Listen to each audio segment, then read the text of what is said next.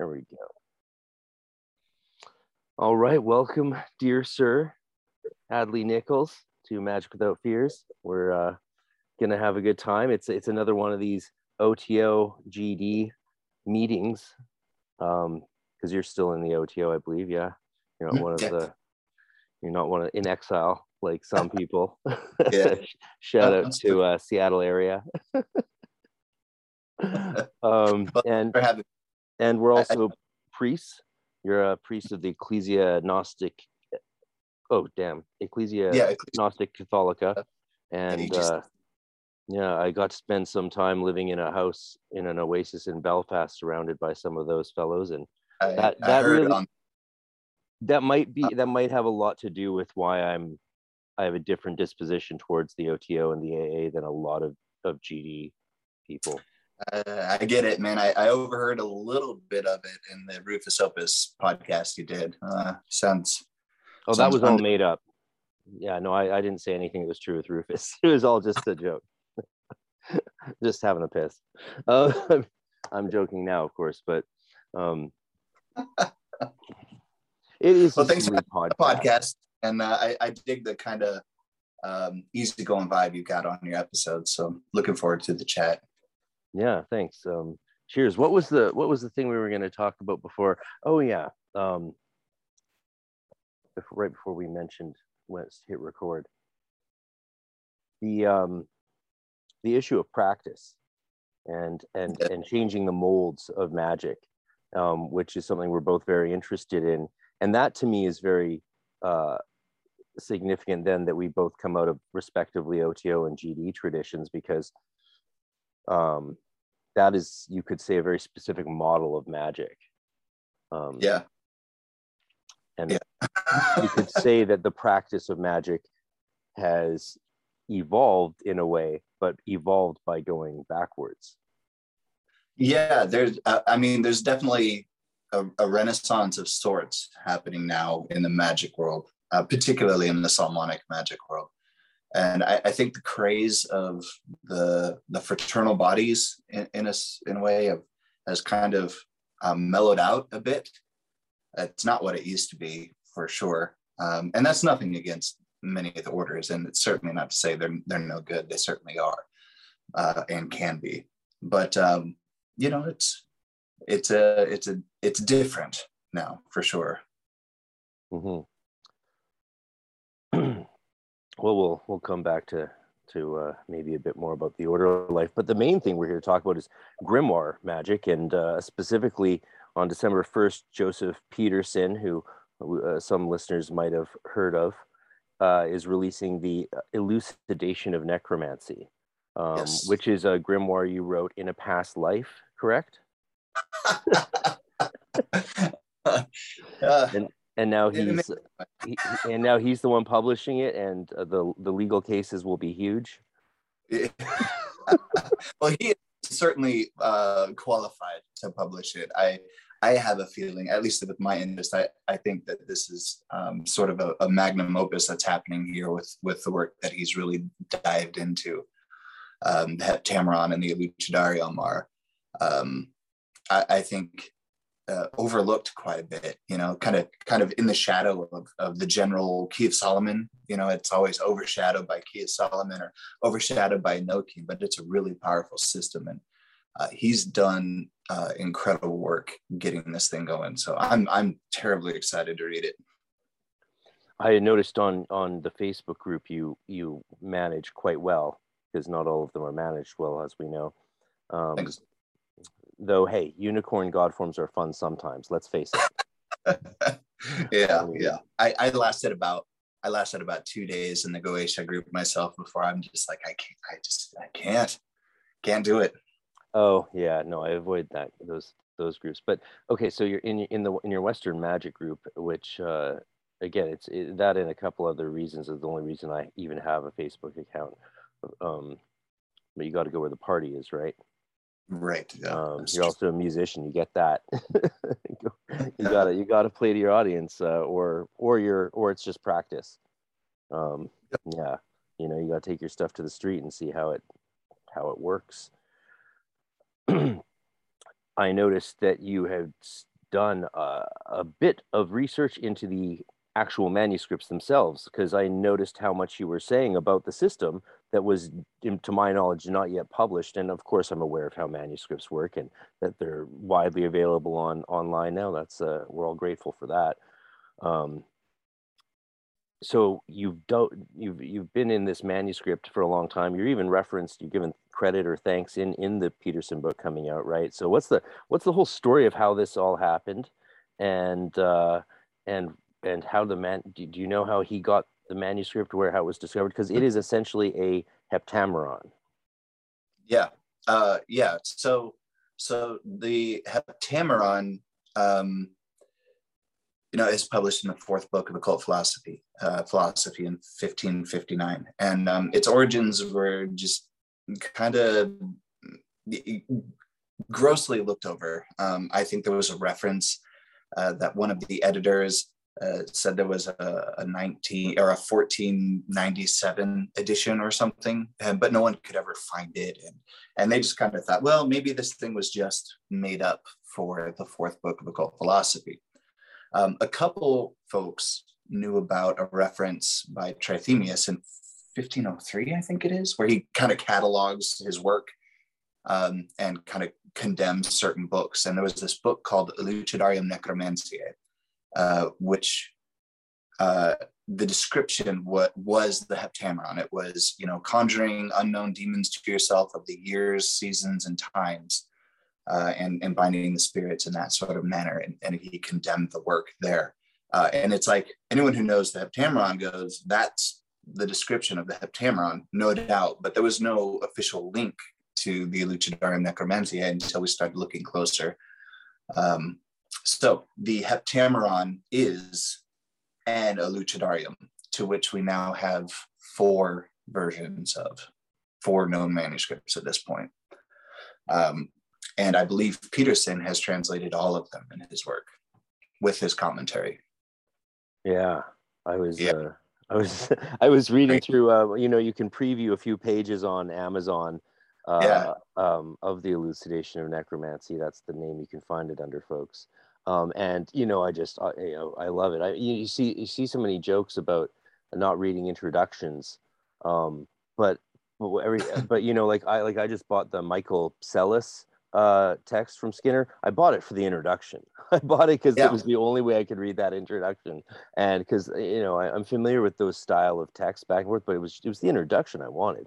And reading Peterson's comments on the manuscript traditions of the Elucidarium and the Heptameron, I mean, I'm certainly planning on finally diving into the Heptameron, because I think I put it aside mainly originally when I heard about it years ago, when I also heard that the fourth book of occult philosophy wasn't actually by Agrippa. I heard that in the 90s.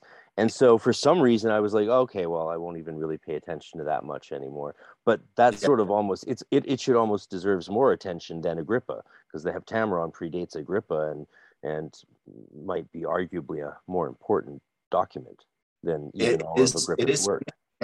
It's significant in many ways, in that it's kind of the last stand of a dead tradition of conjuration, and we can definitely get to that a little bit. But to answer your first question, which is kind of where the origin of this all started, because one day we had the Heptameron, and then the next day we had the manuscript of VRL 1115, and then all of a sudden we found one in Ghent, and we found one in VSG's manuscript. I don't recall the number of it, but so I was doing Enochian magic for the better part of a decade, and I had stumbled across during the last couple of years of my practice with Enochian. I did this sort of deep dive into the original system found in Dee's diaries and his 5 books of mystery. And all this, trying to weed out what was the Golden Dawn's edition, the more modern editions, versus what was in the original books, because that's what I wanted to recreate. Because they don't tell you in the Golden Dawn books or in the other Enochian works. I don't want to name authors here, but they don't tell you that it's Golden Dawn based. There's no real clear deviation, and until Aaron's book, which I would recommend, Aaron's Enochian book. It points out several differences, and if you go fact checking, you're gonna find support for what he's got to say throughout that entire book. Are you referring to his Essential Enochian Grimoire, or are you talking about the 2-volume? Yeah, you're talking about the Enochian Grimoire. Yes, that's an excellent book. I went in there, and regardless of the author, whoever the author is, I always try to dig up the original manuscripts and dig up the original sources and see, is this right? That book is exceptional in its research, I'll tell you that. So it's very helpful. Nonetheless, so last few years, I was diving and recreating. I recreated the table. I showed you a couple of pictures that I had set up there. And I realized that I was really drawn to working. Other angels were showing up. The Enochian system has its own obvious hierarchy and its own collection of angels in its system. But the 7 planetary archangels were really easy to contact for me. So I actually started just working with them.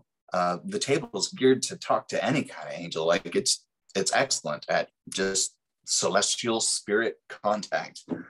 So I started working with just sort of the 7. And at the time that I was doing this, I was not terribly grounded in my life, still kind of younger. I just bought a house.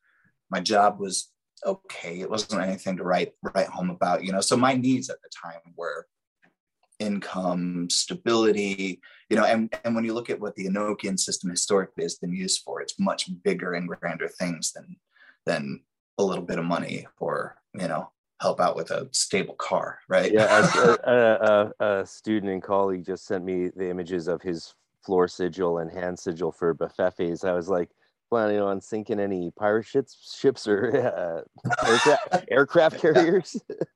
Definitely more of a governmental influence, a kingdom influence, so to say. But nonetheless, these angels, I would ask for these things, and the angels would actually bring me spirits. And they would say, okay, well, I'm paraphrasing here, making this sound really quick. Here's so-and-so a spirit, one I've never heard of, that can assist in this. And so it was almost like they would oversee that spirit, and I'd work with that spirit to get things done. After about a year and a half of doing this, because that's basically what I started using the Enochian tools for, I think it was working with Michael. He made it clear in no uncertain terms that if I was to continue doing this method, that I needed to work in what was called the Heptameron. At the time, I knew the name of the Heptameron, but I didn't know the work. I didn't know anything about the work. That's just, he made it clear that this setup, this system is not for me to bring you spirits. If you want angels to bring you spirits, you work the Heptameron.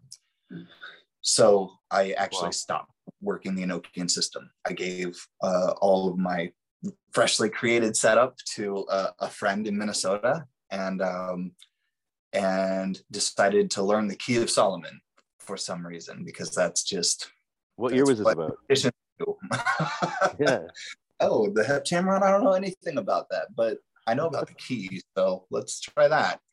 And I worked the key for a little bit with mild success. In the end, though, and ultimately what I learned from the key was very helpful in understanding the Heptameron when finally I got around to reading it, where I realized that it's all about celestial spirits bringing terrestrial spirits to use. What was this first version you read? 4th book, because that was the only thing that was the only thing. So I started doing this work and working with the Heptameron, having amazing results. But at the same time of diving into the Heptameron, I started the Facebook group. The Facebook group now is called Western Medieval Magic, but originally it was called the Heptameron, and it was just me. And all I was doing was dumping my notes and dumping my research. If I was going to learn this system, I was going to learn it well.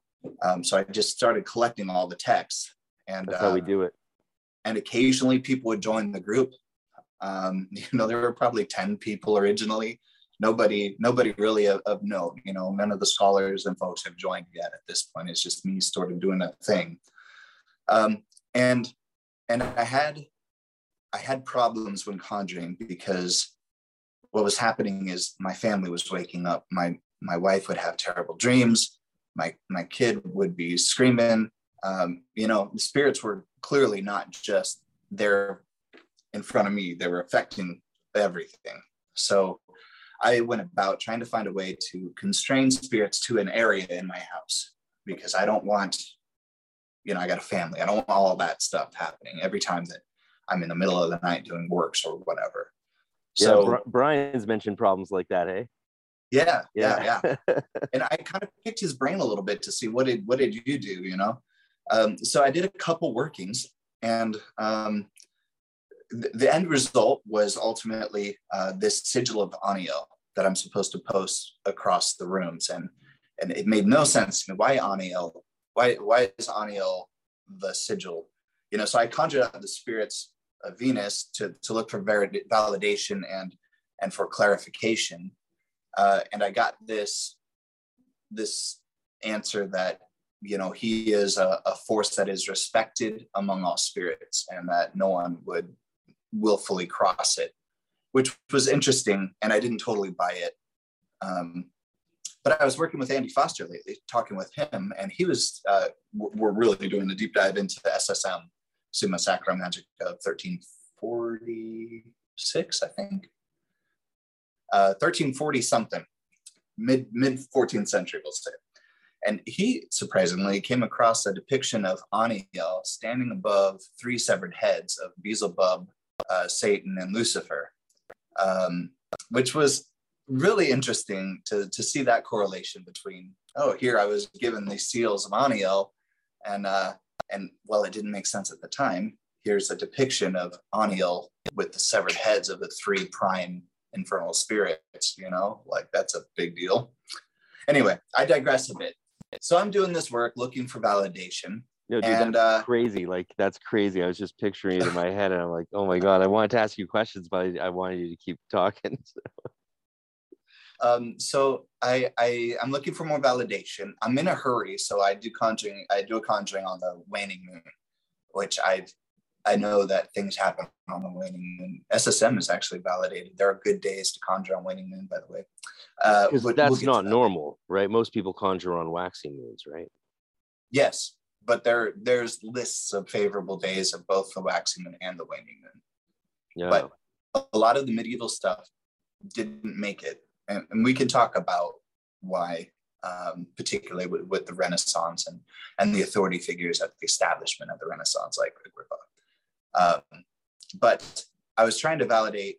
I conjured on the waning moon. I got excellent response of spirits who basically said, no, this isn't us. Like, it's like reaching out to the night shift, right? Yeah. They're clearly working. They just don't do that. And how you interact with the night shift, like, versus a day shift, it felt like that. They're like, no, we're not doing this. This isn't our job.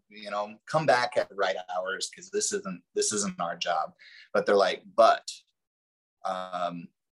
you need to figure this shit out. And they started dropping all this stuff, all this information about, you need to, correct the wheel. They're like, you need to correct the wheel, because by the wheel corrected are the spirits constrained, because I'm asking, how do I constrain the spirits to a more effective construct? Like, you need to correct the wheel. And my wife, who's a terribly gifted scryer who sees for me, she goes into this whole other world. She is drawing all this stuff down and taking all the notes that she's getting and what we're getting together. And this wheel, I'm stumped by this wheel, whatever. So we call it quits. And I start going and looking over the next week or so in other grimoires. And I stumble across, which one was it? One of the Sloan keys. Anyway, in about the middle of it, there's this fold out. It's one of Peterson's. And here is the wheel. Is it called the Wheel of Fortune?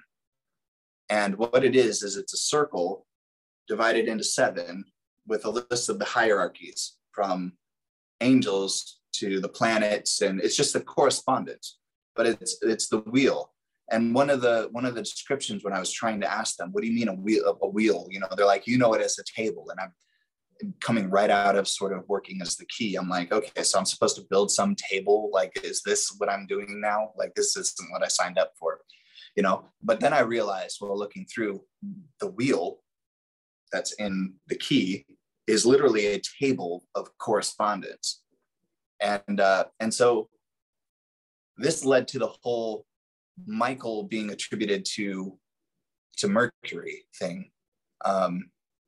So in all of this, I'm trying to figure this. This is not like an overnight discovery, by the way. This took time. I was also instructed to get a hold of an individual who I didn't really know at the time, named Alexander Eth, who runs the Glitch Bottle podcast. So I knew who he was and I knew his podcast, but you know, at the time I'm like, I don't know why they want me to get a hold of him. That he had something that was an answer for me. And I'm going to try to wrap this story up real quick. So he had something that was an answer for me. So I reached out to him and invited him to the Heptameron group. He apparently had an interest with the Heptameron already anyway. So he read through some of the documents and posts and started asking me questions. And we started this big dialogue of things that, you know, were questionable at the time. You know, standards of Solomonic magic. We've shaken a lot of standards with the discovery of the Elucidarium. And he says, you know, Mihai, Mihai, I don't want to butcher his name. Like Vertigero. I'll butcher it for you. Hey, Mihai Vertigero. Alexander Eth nails it when he says it. Yeah, Alexander Eth is great at all of this stuff. Yeah. So Mihai, he's like, Mihai mentioned in one of our podcasts that he knew about another Heptameron, and so he has Mihai get the manuscript over to Peterson, and Peterson starts digging in right away.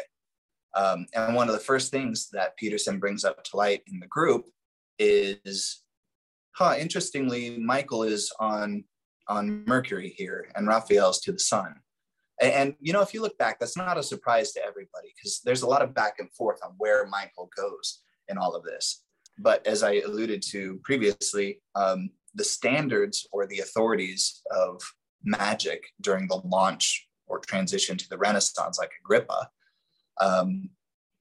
they set a standard, and Agrippa's 3 books of occult philosophy was wildly successful, and it set a standard. And if you keep going into the Renaissance from the 1500s to the 1600s to the 1700s, you find standards becoming almost universal. And sure enough, it is incredibly rare to find Raphael attributed to the sun anywhere post Agrippa. Agrippa does attribute Raphael to the sun, but the 4th book of occult philosophy, which is where the Heptameron was published, attributes Michael to the sun. And because of the success of the 4th book of occult philosophy, hinging on Agrippa's stuff, 1559 and on, it's pretty hard to find a reference to Michael, to Mercury. So it's pretty much right at the point of the publication of the 4th book of occult philosophy that the universal standard of Michael to the sun is established.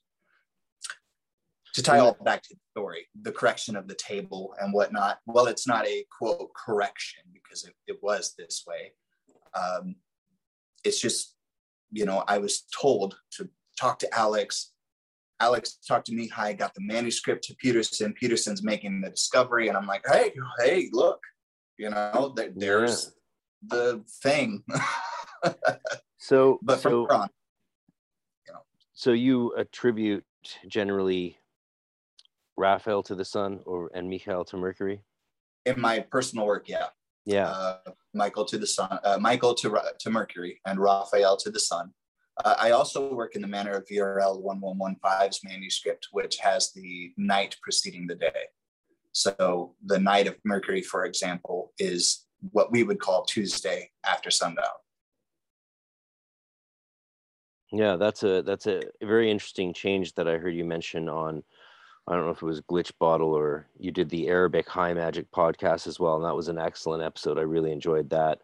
Right afterward, YouTube recommended interview with Nineveh Shadrach, who, of course, is the guy who let me into the Golden Dawn and gave me my motto for RC and trained the adepts there. And so we have a very different. That probably made our Golden Dawn temple slightly different for its lifespan, coming Sure. from someone like Nineveh, or Frater Ka, as he was called, and because he's a serious magician, right? Like really serious guy, and has all this Arabic knowledge, which is quite remarkable to have all that Arabic knowledge and go through the Golden Dawn for some reason. But he joined also when he was very young, and so he was empathetic to my plight as a teenager. And after some pushing and prodding with the powers that be, he got me in and took responsibility for my, my safety. There's a lot of Arabic stuff in the medieval grimoires too. At the time, was translating all kinds of stuff, and it went from Spain into works like Liber Gratis, and the Heptameron even. Yeah, I think the early art grade material dealt with the issue by having Raphael as the archangel and Michael as the angel, and then in Hode, vice versa. So just flipping them, right? They had different sort of positions. I don't know if that has a grimoire tradition or if it was a conflation for Golden Dawn workability. I don't see anything like that in, keep in mind, where my focus is kind of that late medieval era and the transition into the Renaissance. While I'm well versed in the Renaissance stuff, my heart and soul and research is focused on kind of that late medieval. And I could say, regarding the topic of switching them as an angel of the Sephiroth or an angel of the planet or anything of that nature, it doesn't seem reflected in that era. I think that might be a more modern thing. Yeah, here's maybe a good question. Do you find that when we think of angels as being like the archangel of this power, this say Sephiroth, and the angel of that, or in the choir of angels, do you think those distinctions actually mean much to the spirits? So I think that we crave, we as humans crave pattern and organization. And I do think that pattern and organization is seen in sort of the celestial spirit world. So I don't think that those positions are necessarily meaningful to the spirits which hold them. And a lot of those positions rotate among spirits. Let's just break this out. I try to avoid the term angel and avoid the term demon, because Amen. When we get into the world of Protestants and beyond into the modern, eras, they take on totally different meanings. Like I said, my heart's in the medieval era, and a spirit was a spirit. And if you didn't know the context of what the working was about or what the manuscript was about, it would be difficult to tell the difference between an angel and a spirit. In those works, they were all called spirits. So I call angels, what we generally think of as angels, celestial spirits, and what we think of demons or other chthonic entities as terrestrial spirits. So if you hear me saying terrestrial spirits and celestial spirits, just know that's kind of where I'm at. The distinction, that's why I try to avoid the context. But, we'll see that an angel of the day, say Gabriel, for example, he'll rule the day of Monday. And there'll be 3 ministers who are underneath him. And some of those are going to be archangels, which rule other days. And you will see other archangels as ministers to other archangels on different days. So it seems like there's cycles. And we can also see kind of reflected that the years, depending on which philosopher / magician / manuscript you're looking at, there's some angels will rule a period of 60 years or 70 years or 300 years, or, and then they'll cycle to another archangel. The deacons are all ruled by, at least in the medieval era, were ruled by the angels of the planets, which ruled the deacon. Like the first deacon of Aries would have been ruled by Samiel. So, I mean, there's cycles, and they hold different titles, and I don't think the titles mean anything to them, but they mean something to us. So I don't know if that answers your question or not. Well, it always things like that always remind me of the good old fashioned, what you make true on earth, I'll keep true in heaven. And then the fact that most of the emerald tablets actually don't start off saying quod est superius. They start off saying quod est inferius, as sicut quod est superius. And then as above, so below. So as below, so above. And not many people notice that. In fact, most books that publish the Latin English side by side, it says quod est inferius, and then the English says that which is above is like that which is below. And it's like, even though it's staring people in the face, they don't see it. I was going to publish a whole thing on it until the oldest Arabic version came out and showed that it starts off with as above. And then it's like, okay, that probably was the original way based on what we know. And so there's no point in me giving a sort of a theological ponderance to what the might mean if the primary interpretation is as below, so above, rather than vice versa. So because the Arabic probably does represent the oldest version, right? I mean, it might not, but it probably does. Before the Arabic, there was the Greeks, and how far this stuff goes. Oh yeah. You lose track, in the Arabic. A lot of the times you're going to lose track in the Arabic stuff, and you just kind of are like, well, maybe it was Greek originally, who knows? But to address your question, I do think the hierarchy matters in conjuration. Do you think it has something to do with the way that our minds or our spirit or that which has power in us interfaces with the external spiritual world? So I know we're talking philosophy here, but why not? We're both priests. Here's what I find. This is coming from first the perspective of someone who really tries to recreate the historical context of the work that what I do is in this case, the medieval stuff. At the time, there was a form of conjuration. We see a light version of it, or maybe it was condensed. I don't know. We see a little bit of it like in the PGM, where there's a consecration of tools for Helios, for example, where you call the name of the sun in every hour, and the name is different in every hour. And by those names, you consecrate this tool. That's the kind of method that we see in the medieval era. Where we have, you have a name of an hour, a name of a day, the angel of the day, the servants or ministers of the angel of the day, the major or the ruler of the day, or an overseer. We get down to the name of the season, the name of the planets, the name of the planets and the signs, the name of the earth and the seasons, the name of the seasons, the name of the earth and the seasons, waters, elements in the season. Like, it goes all the way down.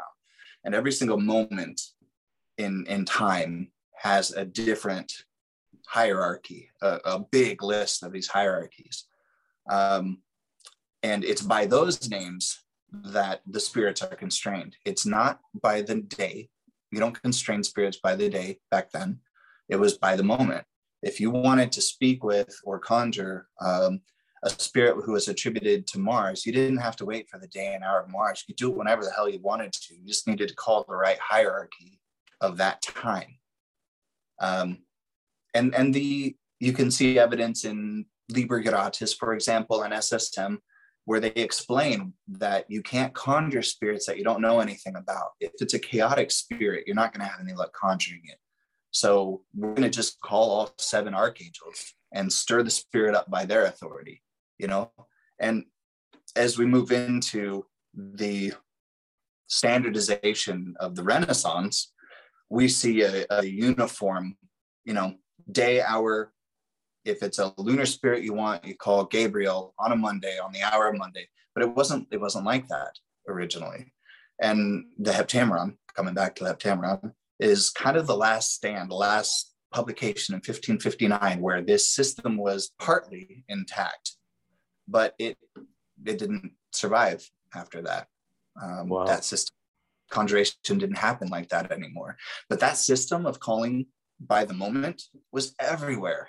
14th century, 13th century, 12th, 15th century. But after 1559, so there was almost like a sudden and yet subtle shift that was then instantly forgotten. I think the like standard and popularity, keep in mind, like the Key of Solomon, though that thing existed, historical Abana referenced it in 1301, I think. So I mean, the thing existed in like the 1200s, if not earlier, and it used the day and hour. And Liber Gratis, or what we see in SSM, which is 1300s, it also can reference day and hour, but it's for different things. If you're making a tool, for example, you're paying attention to the day and hour that you're making the tool. If you're conjuring a spirit, you don't care about the day and hour. You want the celestial hierarchy to be correct. If you're consecrating or you're making a pentacle, you don't care about the day and hour at all. You care about calling the right spirits at the right time when you're forging that pentacle. Things like that. In the construction of the pentacle. Mm-hmm. So it would be about calling the right spirits while you're making it. You recite the names of the spirits of the time that you're creating that pentacle while you're making the pentacle. You're physically painting. And it's a little different. It's a little different when we get into, even in the Renaissance, the surviving manuscripts that we see of like the Key of Solomon, where we start seeing planetary pentacles. The first time we see planetary pentacles is like the late 1700s. They didn't exist before that. But there's instructions to make the Kandari, which existed in the early keys, but went missing. They're the original 9 pentacles, by the way, that went missing somewhere between, I don't know, the unknown 1300 manuscripts and 1600. So they're largely gone, but the reference to how to create them, which was at that time in the key, you make them all on the day and hour of Mercury, that existed. And so people or magicians of the time started taking these planetary ones, these 42 or 49, whatever pentacles there are, and using the instructions for the Kandari to make them. You made them all on the day and hour of Mercury. And then we get into kind of the early modern period, maybe a little bit before the early modern period, and astrology became important. Elections, astrological elections became important. And so, yeah, it's just not that any method is wrong. They're different. You can't take something from the medieval period or the Renaissance and hold them as equal. They're different methods, even if they're the same. Even if one is a key from the 1300s or 1400s or 1500s, from a key from the 17 or 1800s, they're different beasts. And understanding the context is important, I think. Yeah, I find it very interesting. The idea that, so you don't have to, on a Wednesday, access Mercury at the 1st and 8th planetary hour. You can access Mercury any time of the day, but use the angels and hierarchy associated with that hour. Yep. You look at the Heptameron, you can see it there. The example it gives is the day and hour of the sun. But those spirits, you can call anytime at any place. You just make your circle. You can see this, the Heptameron or the Elucidarian, both of them. The Heptameron is an Elucidarian. So the Elucidarian is 80, maybe 75% a compressed version of Liber Gratis. And if you look at Liber Gratis, you have the same call down method, the same target spirits. Like it's all really the same. The way that it's called down is really the same.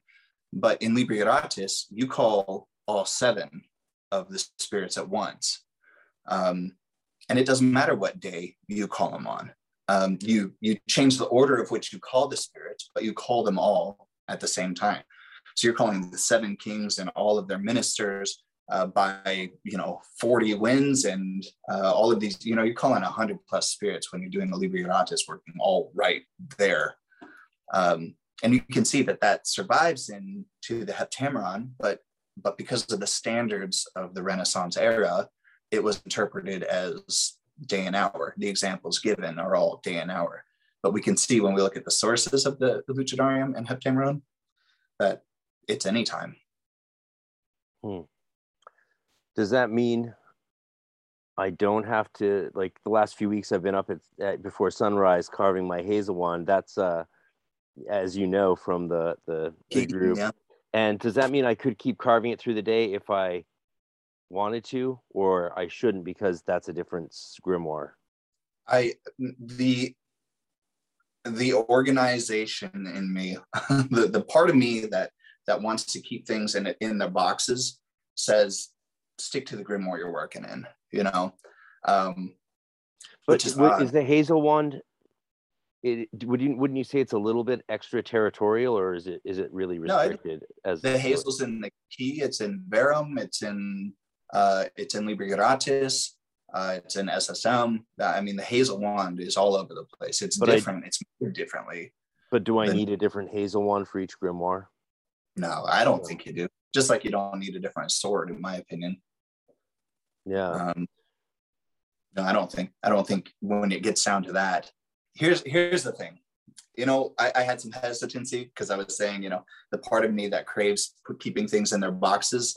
Yeah, I'm working medieval magic, and what I love about medieval magic is there are no boxes.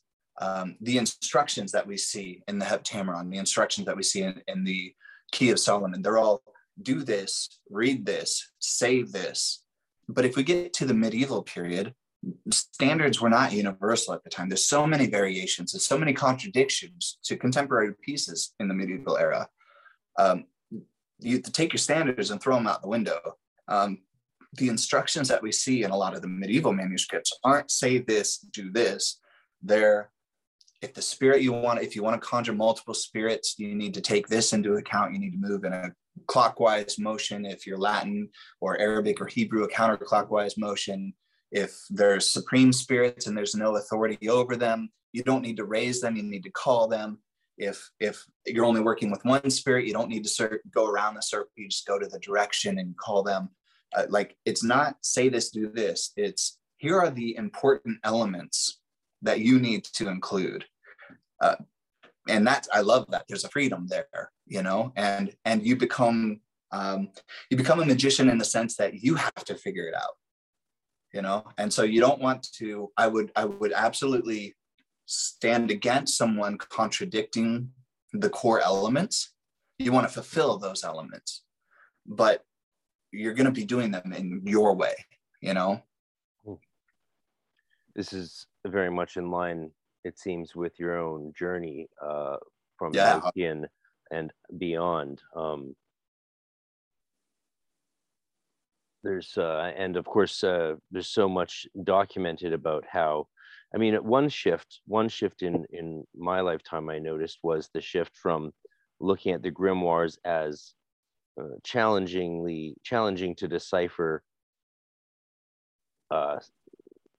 suggestions for techniques, because there wasn't really the research done. Most people just had Mather's Key of Solomon and Crowley's Goetia, also written by Mathers. And those were used as Golden Dawn curriculum for 5, 6, and 6, 5. And that's something a lot of people don't realize. You could sort of see that Golden Dawn is just one really exaggeratedly long preparation to start evocation. 7 to 10 years, bunch of ceremonies, all this stuff, all this visualizing and vibrating, so that you can start. And who denies the value of preparation? Not you, right? Yeah. No. So, and those texts were not understood the way that they are now. Yeah. And yeah, where was I going with that? I'm not sure, but I have another good place to go with it, because there's so many things that are worthy of being discussed with you. Purism. Well, that was the point. Purism versus developing your own system. Like Sophie Page, in her wonderful book and thesis, Magic in the Cloisters. I believe she was actually at my talk at Canterbury a couple of years ago, but though it might be someone else. When you're on the road, you meet a lot of people, and you feel bad actually, because you're like, you're not going to remember everyone as you're saying you'll remember them. And you're like, that sucks. It sucks, because they all usually are all fucking fabulous people. I can remember 700 years of historical magic, or I can remember your name. I get it. So Sophie Page fabulously points out that the grimoires were not the be all and end all for the magicians who use them. They were the starting off point to make initial contact with the spirits, and after that, it was very much a journey of unverified personal gnosis. Yeah. Yeah. That's something that still hasn't seeped out fully into the popular understanding in the culture, I believe. Well, I think a lot of people too like to take things and run with them, and there's a line between getting the foundation and just going ape shit, or actually getting the foundation and fulfilling the foundation. Because the grimoires, they don't address every single thing. They're not going to address every spirit you contact, or how those spirits work, or what you should do, or how to improve your evocation. Like, they're not going to be addressing that stuff. But there's a difference between just sort of winging it based off of the foundation, and actually fulfilling that foundation. The foundation sets you up for a path, and while the path isn't marked, there are things that are specified there, and it's a form of validation to that the things that you're learning and the things that you are evolving with don't contradict your source, where you're coming from. They don't contradict it. They elaborate upon it, they build upon it, and it becomes your unique thing. But I think it's a very powerful form of validation to see, are you given stuff that's contradicting 800 years of magic? And if you are you sure that this is where you need to go or want to go? And maybe it is. It's not for me to say that you can't be a pioneer. By all means, go do it. But it is a useful tool of validation. That's why I was so happy to see, like, the correspondence, the publication that Peterson made about Mercury being attributed to Michael, because that was one of the things that was presented up. And I'm like, okay, well, there's a validation. There's a historical validation in this, Mm-hmm. Yeah, no, that's very interesting. Purism isn't really ever purism anyway, is it really? What do you mean?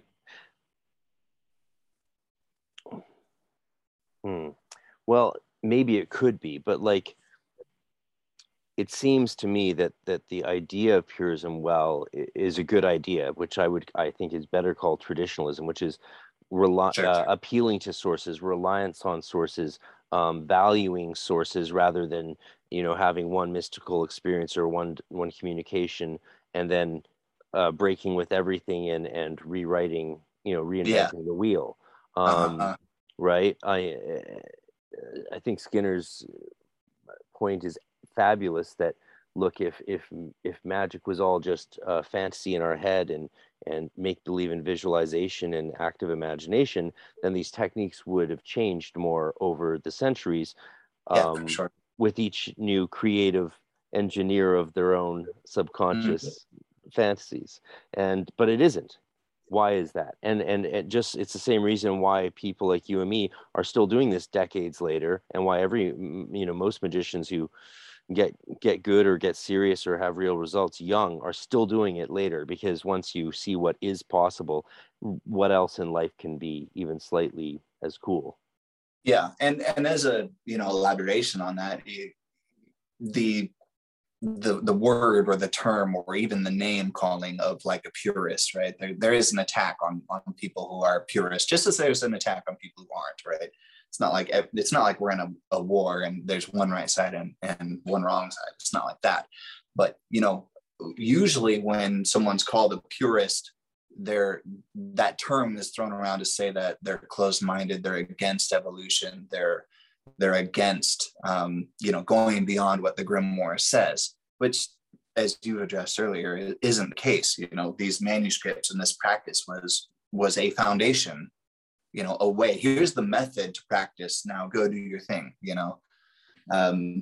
But yeah, I think there's a lot of closed-mindedness towards purism, and a lot of closed-mindedness on behalf of some purists towards a more I guess chaotic or modern approach too, that breaks too many rules for a purist to go down that route. But it's understanding where they're coming from. But in the end, I've got no vendetta against anybody. I'm called a purist a lot, but I don't consider myself a purist. I have a foundation. I try to kind of understand things in historical context. Yeah, I fit into that purist bucket there, but it's not about it's not about every single thing that's in the text. It's about your practice that develops from that foundation. I'm just more rigid in the sense that I don't want to contradict that foundation. Yeah, so purism's never really meant, even by those who call themselves purists, as what some people might think it is. Otherwise, right. Every Enochian purist would have a solid gold ring. Mm-hmm. And it'd be 2 cubits by 2 cubits, no exceptions, blah, blah, blah, right? But there's, the first thing you see on even the purist Enochian forum, which I enjoy. It's a lot of fun. Then again, I have I'm a Saturn ruled Aquarius, so I love seeing that restrictive hammer come down. Like when I posted on your forum, your thing, and Mihai just laid into me, sort of. Mihai will do it. Yeah. Oh, I loved it. I loved it. I was like, I'm aware that I'm asking a secondary question here, off. It wasn't off though, because I didn't know if there was a reference to the use of hazel as an incense or a secondary tool in any grimoire. And there might be, right? There's a lot of strange stuffing in the grimoires and the PGM, right? A lot of ingredients used in various ways. And God knows I haven't read them all yet, and not many have. So it was really great. And he and I had a great chat after that. I had a little background in bookbinding myself as a younger fellow. So I was like, let's talk bookbinding. Yeah, he was it's great. He was like, oh, you're a regular dude. I'm like, yeah, I'm not some freak trying to make, magical fairy incense out of hazel shavings I've infused with the power of Mercury. I mean, I am doing that, but I'm not a freak doing it. That's just a normal thing. Mihai's fantastic. He's a bit abrasive groups. There's that, but he is an amazing person. His research he does is awesome. And his little curses that he puts on the end of his blog. I don't know if you've ever read any of those. He'll make a publication of this and he'll say, but you don't have the right to take these images and make silly strings or silly rings on Etsy, or else I'll summon the demons to castrate your balls and blah, blah, blah. Like, it's hilarious. Oh my God. Yeah, no, I love that. All of his publications. I appreciate his, Eastern European, Romanian sensitivities and humor. I'm a European at heart in some ways, so I appreciate that, absolutely. We need more of it, honestly, to counterweight some of the North American new thought that is so pervasive. But yeah, so if purism is not really purism, it's a reliance on the sources. And here's when I knew we would get along. It's when I saw your comment on your Facebook group, and you used the phrase baseline, and I was like, yes, that's a lot of what we've been talking about tonight so far is the importance of establishing those sort of baselines. Yeah, absolutely important. Yeah. What and Mihai is the reason also the Lucidarium of Necromancy is coming out, right? Yeah, essentially. There never would have been the first manuscript of VRL 1115. And I doubt they would have dug in and found VSG or even brought up that Ghent has a good chunk of one in it. Wow. So, all because of Mihai. Yeah, when you think of it like that, it's like we all owe him a huge debt, because I'm sure it's probably one of the most awaited publications in a long time. Yeah. I think lots of folks are excited about it. And it's funny because when I was talking to Alexander F., Alexander was recalling on his podcast with the interview with Mihai, that Mihai was just like, I don't know why you'd want it. It's just another Heptameron. He does practice though, doesn't he? I'm not at liberty to discuss that. That's all right. That's a way better answer than yes or no. Guy, search is amazing. And for those listening, if you've not checked out his blog, go check out his blog or support him on Patreon. Yeah, you want to tell people what it is? What's that? Yeah, what's it called? Mihai's blog. Let's find out. I can never remember the name because I've got everything marked. I've only read one article on it, and I enjoyed it very much.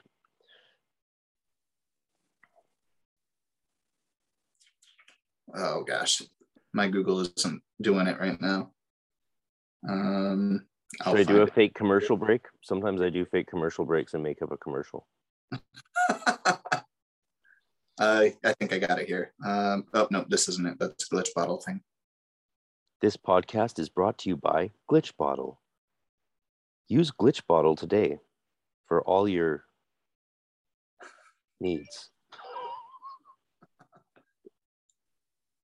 You should totally have some sort of product that is like a little Glitch Bottle potion or something, and full of like stripper sprinkles, sparkles.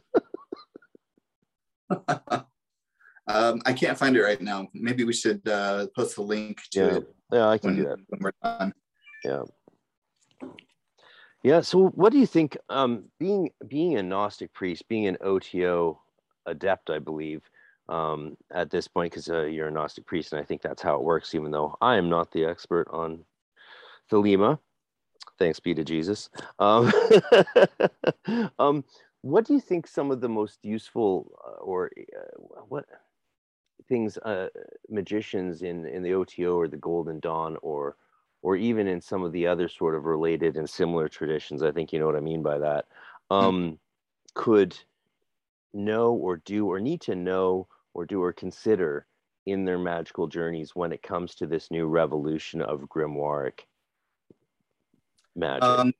Not a whole lot, in my opinion. I think when it comes down to, and speaking strictly from OTO's perspective here, and of course my perspective, both as a priest and as a practicing grimoire magician, I tend to draw a pretty strong line between religious practice and sort of the internal alchemy of sorts, and grimoire magic, specifically grimoire magic.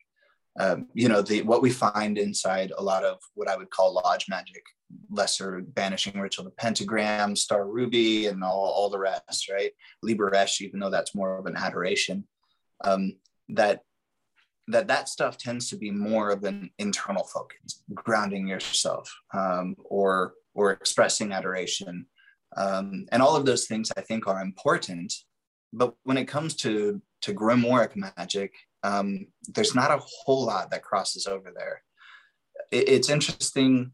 One of our the findings that Andy Foster made in SSM manuscript was addressing the observation of magical timing.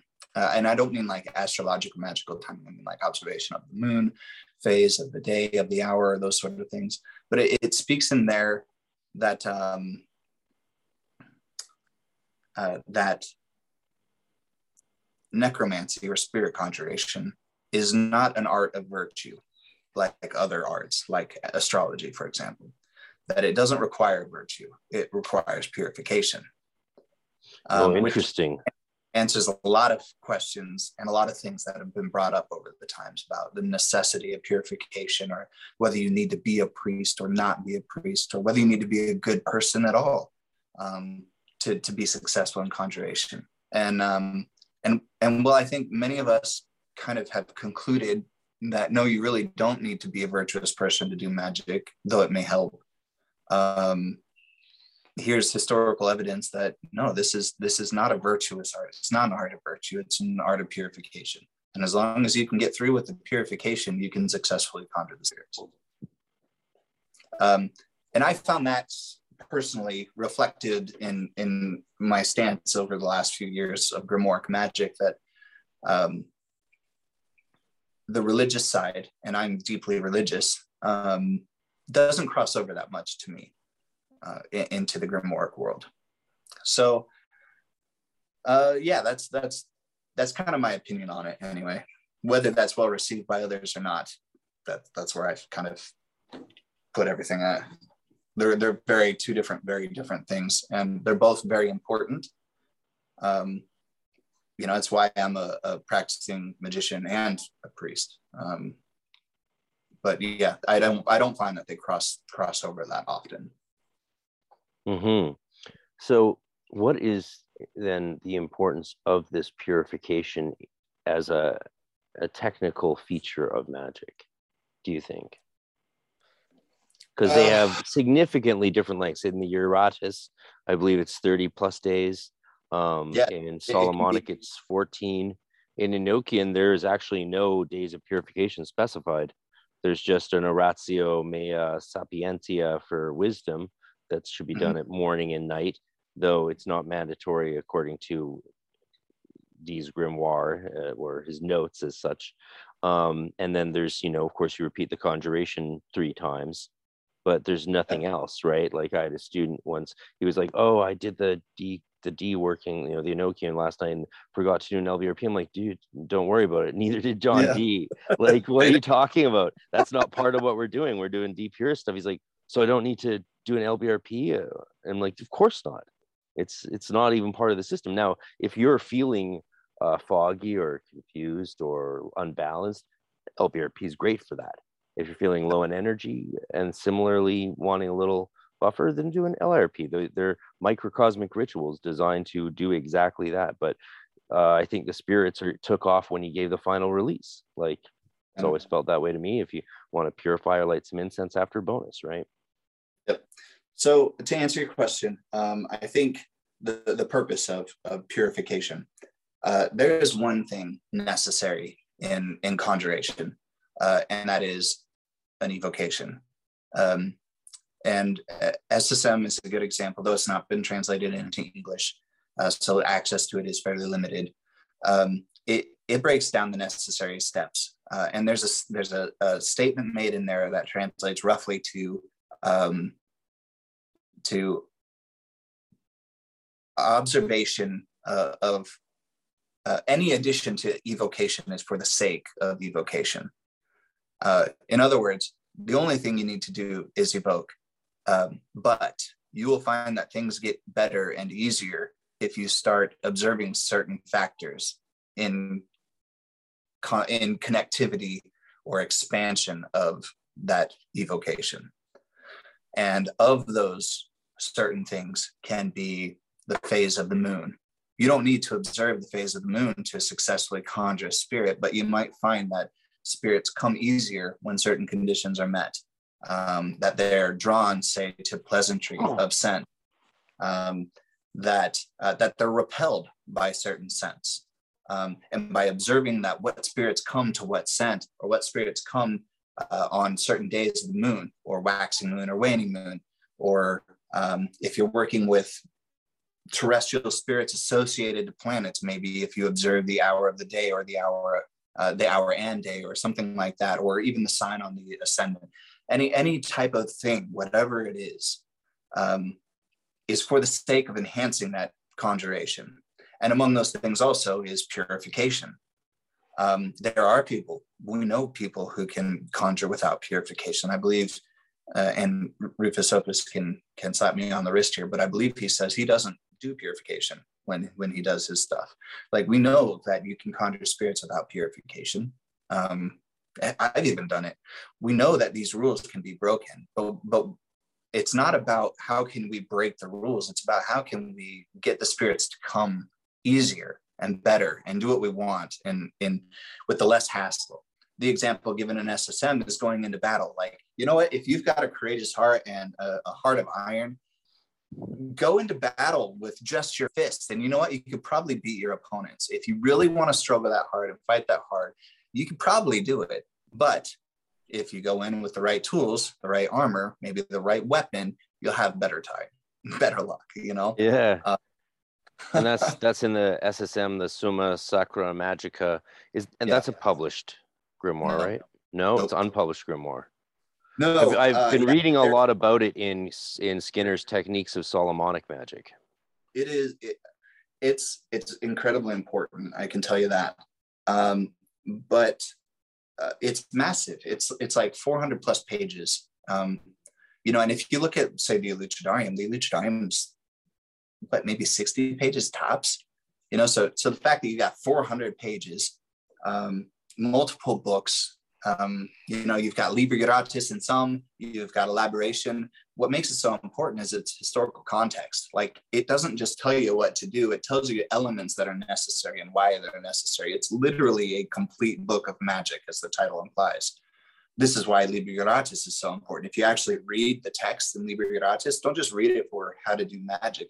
Read it. You're going to learn that, you know what, they're saying that these spirits of the air, which are demons, are condemned by the church, but they have virtuous, that their virtue is redeemable. You know, you talk about these demons that are beauteous, the fact that the idea that you can't successfully call something without actually knowing about it, which, by the way, if you look at the conjurations of the day of the Heptameron, you know, so many people think that that's a conjuration of the archangel. It's a constraining of the archangel. It's bossing the archangel around. If you look at that conjuration, you see, you know, it lists the names of God, which all conjurations typically do. They start off high with these names of God, and they list the target, Aniel or whoever, but then they conjure it by inferior names.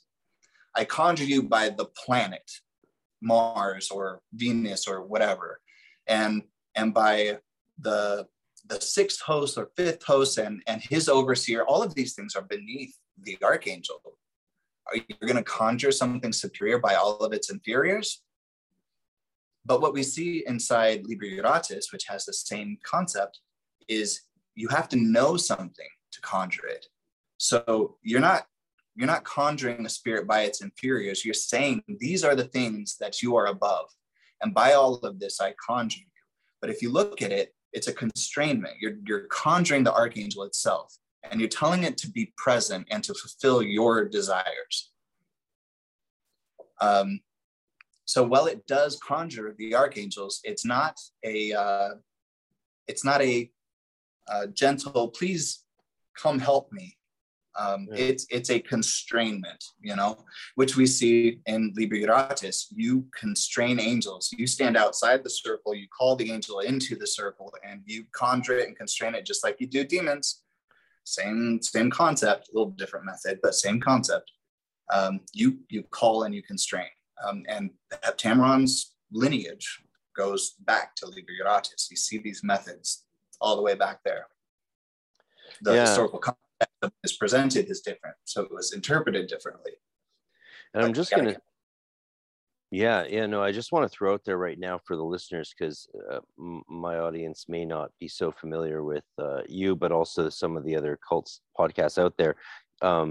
Rather than getting into with you about the question of bossing around angels, constraining, commanding, all that stuff, I know there's a lot of people who are going to be like, wait a second, this is something you've actually addressed quite well, in my opinion, on the Arabic High Magic podcast, and as well on your Glitch Bottle and Inside the Magic Circle with Jason Newcomb. So for people listening, a lot of my approach to discussing with you, Adley, these things today is based on already having heard all of those things. I like to try and be constructive in my podcasts, and not just go over stuff people have already talked.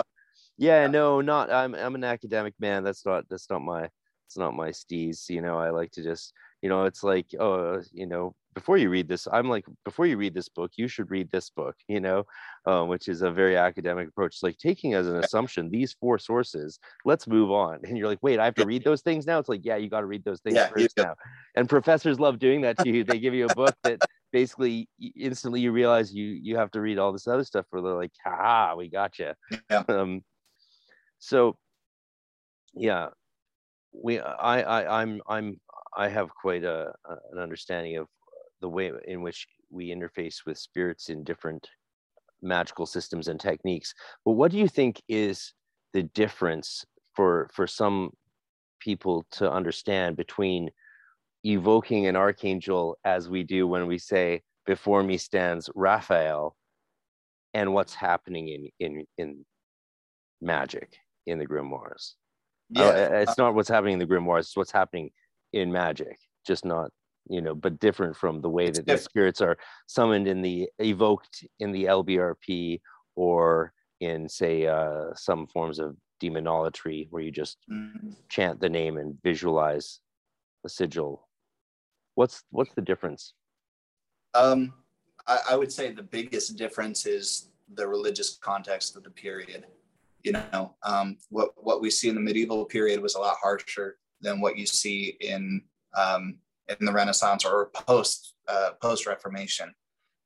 Once we get past the Reformation, we see a lot more gentle approach to working with angels. You get back to Liber Gratis, and it's the same thing. You have a giant circle, you pile it up to 3 feet, and then you conjure the angel into the circle. You're outside the circle, so you conjure the angel into the circle for protection, not only of yourself, but all the names of the circle are there to help constrain as well. But if you look at the conjuration and the binding, you are forcing the spirits into the celestial spirits, the angels, into doing your will, in no uncertain terms, versus what you see, we see in like the Goetia, the Lemegeton, if we get into the 3rd or 4th or 5th conjuration, particularly, I think it's the 5th, is it 5, 4? They add on an extra one past the Heptameron. The conjurations are all Heptameron conjurations, but then they throw in the actual smoking out of the spirit into the smoke box and all that stuff, which is not in the Heptameron. But I mean, the lingo in those is very harsh. You debase the spirits and all this and that. But that's the kind of stuff that you did with the angels in the medieval period. You can see that stuff there, but you don't see any threats or demands to angels in the Renaissance. I mean, maybe you do, none that I know of. It certainly wasn't popular based on the text that we have translated at this time. It just became more gentle. And I think that's just from a theological standpoint of this is how we feel about celestial spirits in the modern era, in the Renaissance, in the, in the medieval era, or even into antiquity. I think it's just cultural, period based. Yeah. I mean, is it even worth asking the question of effectiveness versus, say, value of approaches? Like, if you were to compare the value of approaches between grimoires in some way? I think any good magician would, it's like that. It's like the debate of, what's better? Is it what do they call it? Thwarting angels? Do you use a thwarting angel, or do you be nice to the spirit? Some may say, oh, spirits hate it when if you want to work with the spirit, you shouldn't be thwarting it and debasing it and all this and that. They'll work better if you cooperate or be kind and gentle. Or should you be straight up ruthless and threaten to debase it and do all this and that, And it's like, there's no period in time that I'm aware of that it is one or the other. It's always been both. I mean, you may not read it, it may not be as obvious, but you look at the Heptameron, which does get nasty in its conjurations, but it starts out kind. It starts out very informal. You ask nicely. There's no debasing, no threatening. Not until they don't come like twice do you start throwing out heavy threats. It starts out easy. And if they come easy, fantastic. You know what? Don't even do the other conjurations. Just welcome them and get started with your work,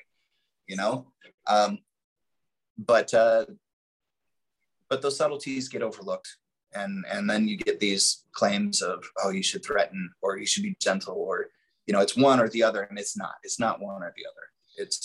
It's of course, be gentle and be nice and be kind, but you have to be able to pull out authority when it's warranted.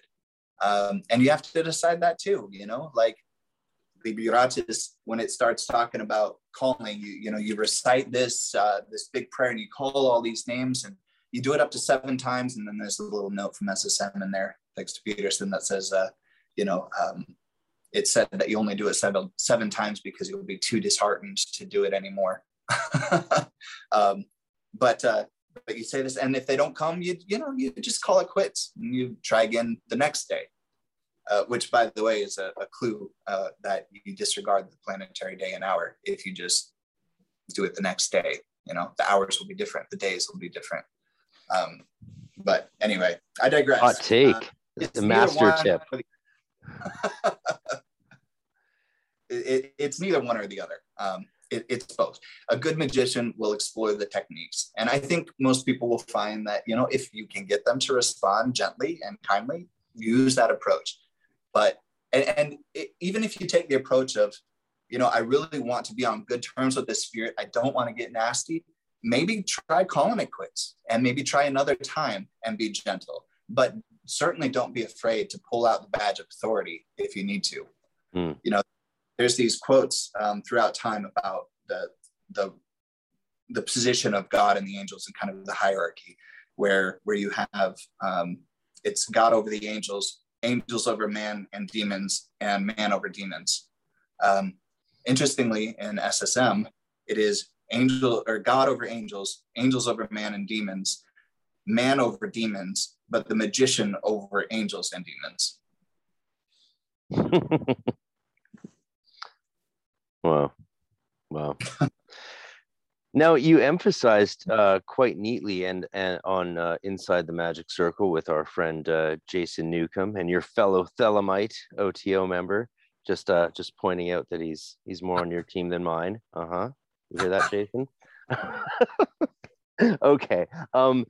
The fact that you don't go into an any kind of intentional altered state of consciousness at any time with your spirit conjurations. And given that you don't, your wife's another matter from my understanding, and how lucky are you to have that kind of relationship? Hopefully, hopefully Rufus will have that too soon. Congratulations, you crazy kids. You know, why not? We're all friends here. Given that you don't go into any kind of altered state intentionally, Jason sort of pointed out that, well, you know, if you are experiencing this or that, the other thing, I define that as an altered state, and that's fine. That, you know, ad hoc define things that way, and that makes sense. I get where he's coming from, because this is a tricky area to discuss sometimes amongst practitioners.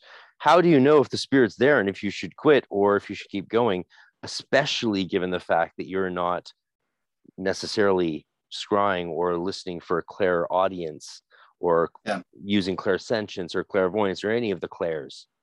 Sure. Any of the clairs. Yeah. And presumably you're not in County Clare. So what do you do? I stay rational. I stay lucid. I don't want to, you know, my big thing with magic and making magic work is reducing variables, right? And it's a really big variable to start trancing out in the middle of a ritual. That's a big one. I love the idea that you are more interested in seeing what you experience in your sober, analytical, self-questioning, even, you emphasize that, consciousness during these conjurations. I love that. If I can see something or observe something through the senses, while I am lucid and critically questioning and seeking validation, that is significantly more stable, in my opinion, than going into a trance and coming out going, was that real? So my technique is very much on actually visually seeing, like actually seeing it, asking for things to be done and observing that those things are done in a lucid state. And there are times that I do question, am I really hearing this? Am I really seeing this? I want to be 100% in a critical zone when I'm doing this stuff. I don't work with my wife all the time during my work, but when she can, it's wonderful to have both, because she goes into this whole other world, and being in a position where I don't need to really worry about seeing or anything like that is nice as well. But for example, I was doing conjuration with Mars spirits. I think I mentioned this in one of the podcasts, Jason's, I think, where it just sounded like a rushing river was going through my basement. Critical me goes, okay, well, my basement's flooded before. But I mean, this was like literally you're next to a river coursing through not a stream, a legit river going through your basement. So I'm thinking, okay, I'm hearing water. My basement's flooded before. Is this a flood? And I'm peeking out and actually looking. I'm observing. The sound is still coming. That's something that I can measure. I'm in a lucid state. I'm questioning. I'm hearing this. I'm not accepting that I'm hearing this. I need proof that this is not something else. And this is all in the middle of the ritual, and that's a strong validation to me. Another example, I was working with, I don't recall, I'd have to look at my journals. I don't recall what kind of spirit it was, but I don't work in the dark very much, by the way, even if it's the middle of the night. If I'm working inside, lights are on. Wow. Yeah. You're heterodox AF. I see this window kind of appear in front of me outside the circle. And it's kind of like hazy, and there's rain falling as if you're looking outside a window. You don't see rain above the window and you don't see it below, because you're looking, you just see it there, and lightning is striking. It's all just through this window. This thing is there, but I'm sitting here, lights are on. I'm wide awake. Here it is. That's things that I'm seeing, a lucid state.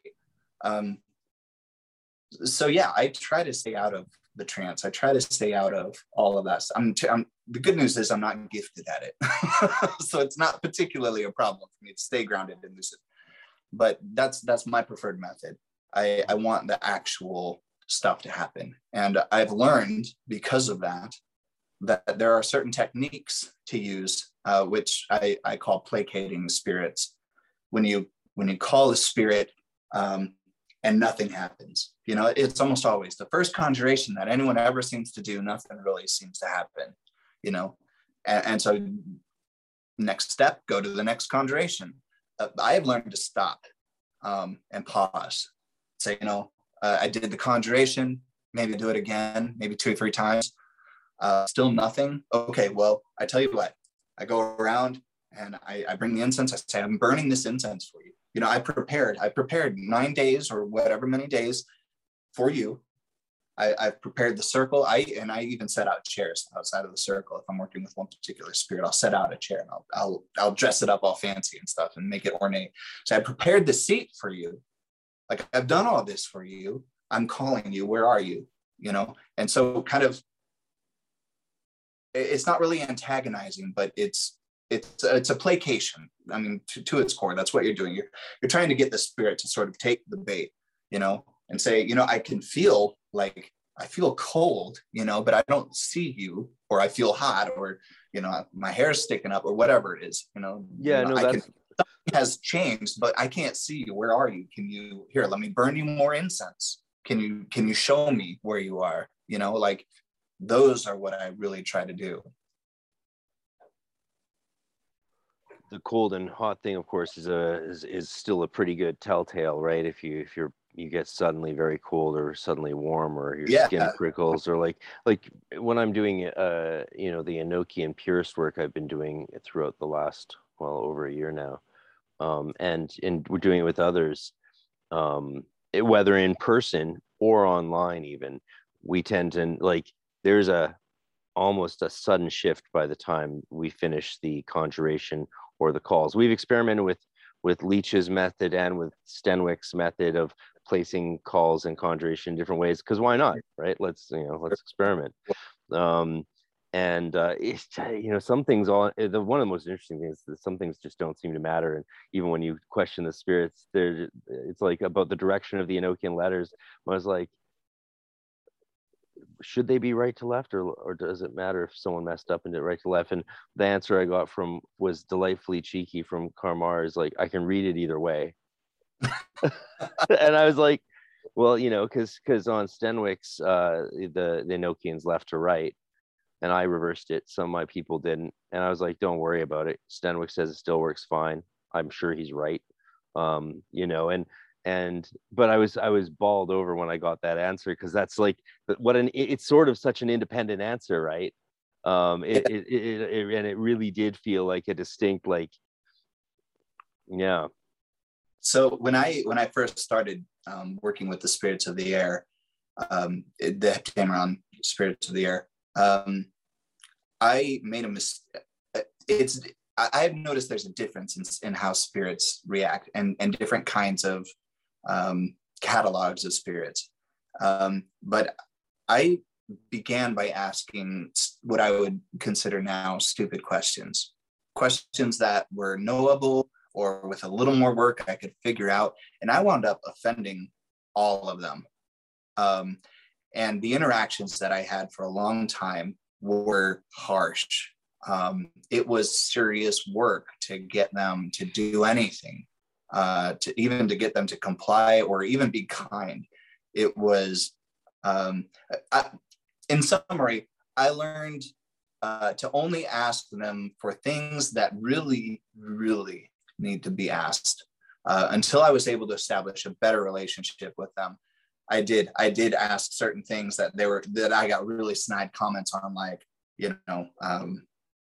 certain techniques for conjuration. They're like, well, I'm here, like, okay, well, clearly the conjuration worked, you dumbass, because I'm talking to you right now. So what do you really need? That sort of stuff. And it was harsh for a long time, until I figured out a better way to work with them. But yeah. Interesting. It makes sense though, right? Like that they, because it would almost be like if you're going to email Skinner or Peterson or our beloved Brian, Ashton Chassan, the more challenging and intricate the question, the more likely you'll not only be to get a reply, but not frustrate them, right? Like to send them a question like, is it true that in modern magic the north hexagram is incorrectly drawn? Yeah, I know they know well, some of them will know the answer, but don't ask them that. Don't ask them that. It's like asking a spirit for something published in a book. Don't ask a question that you could figure out the answer to yourself. And I have found that, like in my example, kind of how I got to know Alexander F. and how he had information and a connection to the Lucidarium. I wasn't given a straight answer, like, here's what we mean by correcting the table or this and that. It was, go find this guy, talk to this guy, because he'll be able to give you what you need. It was all very real world. It wasn't like, yes, I will give you this answer. It's like, you go do the work. Here's what you need to do. And there's been several occurrences like that, where I've been sent off into the real world, just sort of with my thumb up my ass, wondering what the hell I'm doing, to finally just follow the damn instructions and get what I needed. It reminds me actually of in confession when we would give like if someone confessed something that involved another person or hurting another person, part of the penance, and penance is the mechanism by which forgiveness occurs in that theology, right? No penance, no forgiveness. Theologically in that church, organization, corporation, multinational, cult. But sometimes we would be taught to instruct the person to, like, you also have to go make right by this person. Like you can't this is not just between you and God. This is between you and God in the horizontal sense. Like, you've hurt this person, go apologize. Do you rob that person? Guess what? You want to be forgiven. The reason we're trained to deal with one of the reasons we get such training in confessionals is due to Hell's Angels, who frequently confess the murder they had to commit when they were young later in life. The majority of them, it seems, do go to priests to confess it at some point or another. So guess what the majority of murder confessions are that priests have to hear? They're Hell's Angels confessing their initiatory murder. And that's why, and seminaries have had to accommodate for that and be like, you need to be prepared for this because it's going to happen. And how do you prepare some, especially I was 21 when I started seminary, like, how do you prepare someone at that age to hear that? And then to deal with it and to give them some sort of, like, what are you to say to go do this thing in the world? That's what that reminds me of in the spirits, is like sending you off to do something that might seem so disconnected from anything occult or magical. But that's where Crowley might be slightly right with his definition of magic, eh? See what I cringe. I may be the only fellow in the world that cringes at his definition of magic. I get what he's saying. Say more. I get Tell what this he's Golden saying. Dawn guy more about cringing. It's like, but that's not, that definition may fit under the umbrella that is magic, but that in and of itself, I have strong disagreements of. Well, as someone who got Skinner's new Liber ABBA 4 books of thing on the day it came out, I have much love and sympathy for Crowley, as much as he is not my cup of tea, shot of whiskey, pipe of peyote. Say more on that, because I think it needs to be heard. And you have a receptive audience is the point here. Sure. Receptive or not, my opinions, stand and are grounded, and I'll argue them when necessary. Crowley, I have great admiration for Crowley. He was significant, and the work that he did, I think, is significant. I think particularly the work that he did with Thelema is much more significant than establishing OTO and AA and such. Particularly what he did with lodge magic, not my cup of tea. I spent a decade doing it. I found a better way. That's just not for me. But what he established with Thelema, whether you take a philosophical or an initiatory approach, or whether you take a religious approach, I don't think it really matters. But that is where I think significantly the credit's due to that man. So I have discrepancies with his consideration of magic, his instruction of magic, the role of kind of lodge magic within all of this system. Not a big fan. Even mysticism in general, I have a big beef with. But Crowley himself is fascinating, and there's so much involved with that, which is a primary reason that I'm involved with Thelema at all. Especially, I am wild about the fraternity in OTO in and of itself, at least in my area. I know that mileage varies from person to person, and there's all kinds of horror stories and everything. But I have great admiration for OTO, great admiration for Aleister Crowley, but I do have some beef with a lot of what is kind of core when it comes to most Thelemites and Crowley. Got some disagreements. But that doesn't really matter, Well, no, yeah, of course. I mean, we develop and grow as magicians, for sure. Is it that you think his definition of magic misleads us from perhaps seeing what it can really do in some ways? No, I think, you look at the rise of mysticism, the rise of the Golden Dawn, AA, OTO, and all of that, all kind of amongst sort of the rise of and development of psychology. You deal with Freud, you deal with Jung, and theosophy and all of this stuff. It all kind of intertwines into this new air quotes here, science that of the time.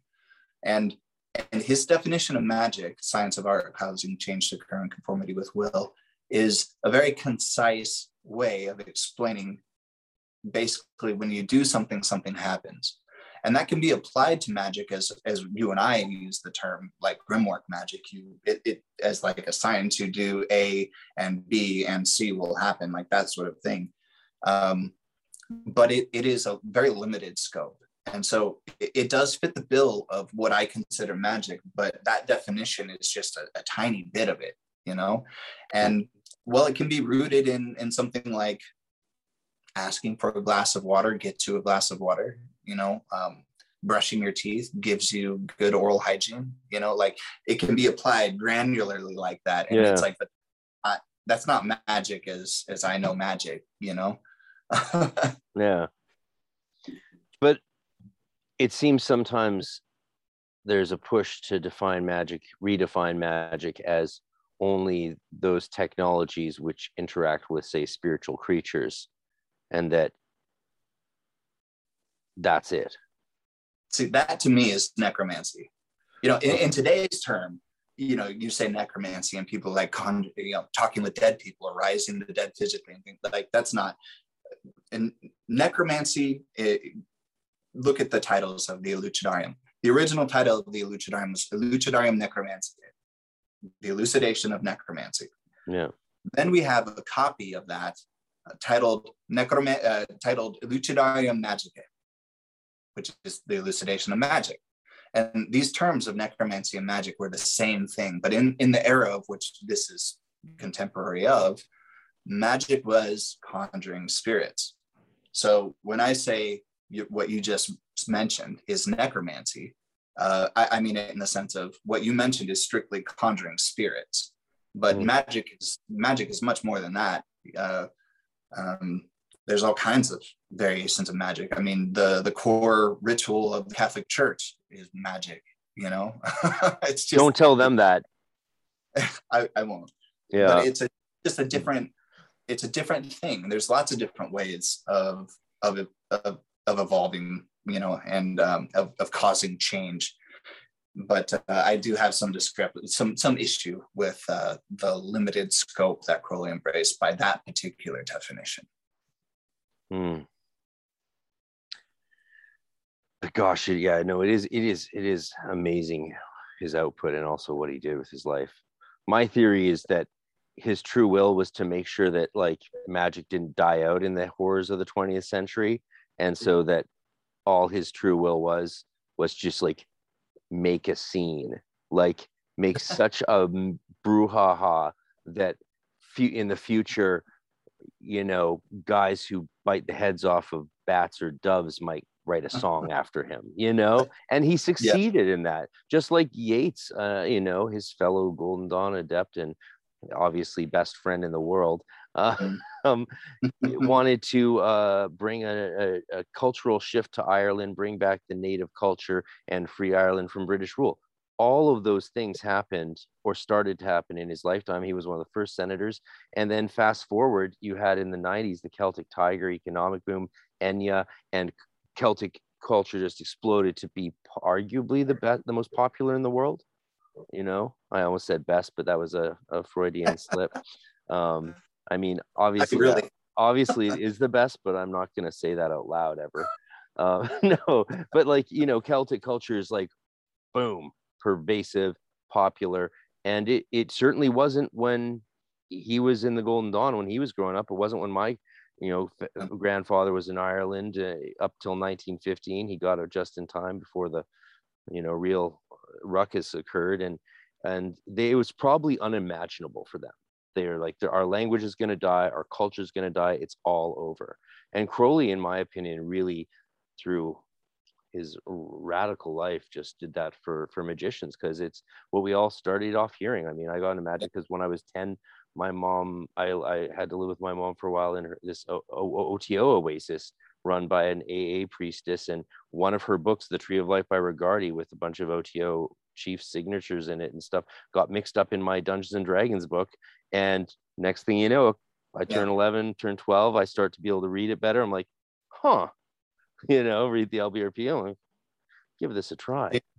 I think with Crowley, his magnum opus, so to say, was really the importance of embracing, because I don't think at the time he really established it. I think it has been much more established well after his death. But the importance of the individual's perspective and the individual's role in the world, before the role of the individual was, what church do you belong to? What's your clan, so to say, right? What cog in the machinery are you? Right. But he is like, you are a cog, and you can break this machine if that's what you want to do, or you could go along and fulfill your role if that's your will. This idea of centralizing, you are a person and you are a God, and, all of this, that you have a thing to do in your life, that you just naturally are inclined to do. And if you're really disciplined about it, you might understand what that is. And I think that idea of I am significant as an individual, like that idea, he was embracing back then, but not in a culture that allowed that to really flourish. But today, I mean, shit, that's everywhere today. That's what about me, And gosh darn it, people like me. Are you old enough to remember that one? Yeah. But it's not just about like, I want, you look at all these people who have these great ideas, and they're able to build a whole social constructs and they're able to change the world based off of something that was central to them. But they were able to establish that among other people and actually work together as individuals, who owe nothing to each other other than a shared admirance of whatever the goal is, to just agree to work together and to accomplish things. And that's where I think his real importance was to me. And I love seeing that reflected in the EGC, for example, which is primarily why I chose to be a priest and actually pursue that route. Yeah, I'm happy to hear more about that. I was going to make some joke about how becoming living gods, but it's probably in poor taste. You too can become a living god. Oh my God, let's not even get into that tragic train wreck. It's terrible. Oh my God. But I probably am. I probably rub a lot of people wrong too with my particular stance on EGC as well, because I don't think you can scrub Christianity from it. Tell me more. So my general perspective on it is, if you actually look at Theodore Royce, who established OTO and whatnot, I believe it was a world conference of Masonry. He was attempting to take the Gnostic Mass and make that kind of the version, the religion of Freemasonry, which scoffed at. He left it off and whatnot. But if you look at how he defines it and what he calls it, and I can't remember the source for this, so noting that he called it neo-Christianity. And if you really look at the Gnostic Mass, there's all kinds of mysticism and symbolism involved in it, and there's all kinds of crazy lunatic references to Kabbalah and the idea of sex, magic, and union, and dissolution, and all of that good stuff. But it's kind of a dramatic walkthrough of the Book of Revelations. There's a lot of revelations in it. If ever you go to see a Gnostic Mass, anybody, I did one. You read through Revelations. I know Revelation well. And look at the similarities between what's actually happening. You have the central, you can't, okay, I understand where people come from with the disdain of Christianity. There's people have issues, and that's normal, especially if you're raised in Christianity and you just want to rebel against it. I get when you start looking at the Mass and someone says, oh, this is Christianity, which happens a lot. A lot of people, a lot of pagans that I've brought over to the Gnostic Mass, for example, they're like, this is too Christian for me, you know? And I get it. It is. I don't think you can totally swipe and erase the history of Christianity from the Gnostic Mass and say this is not Christian in some sense, right? It's obviously not Christian in the sense of from the perspective of Christian to the Gnostic Mass, but there's a history there that you can't erase.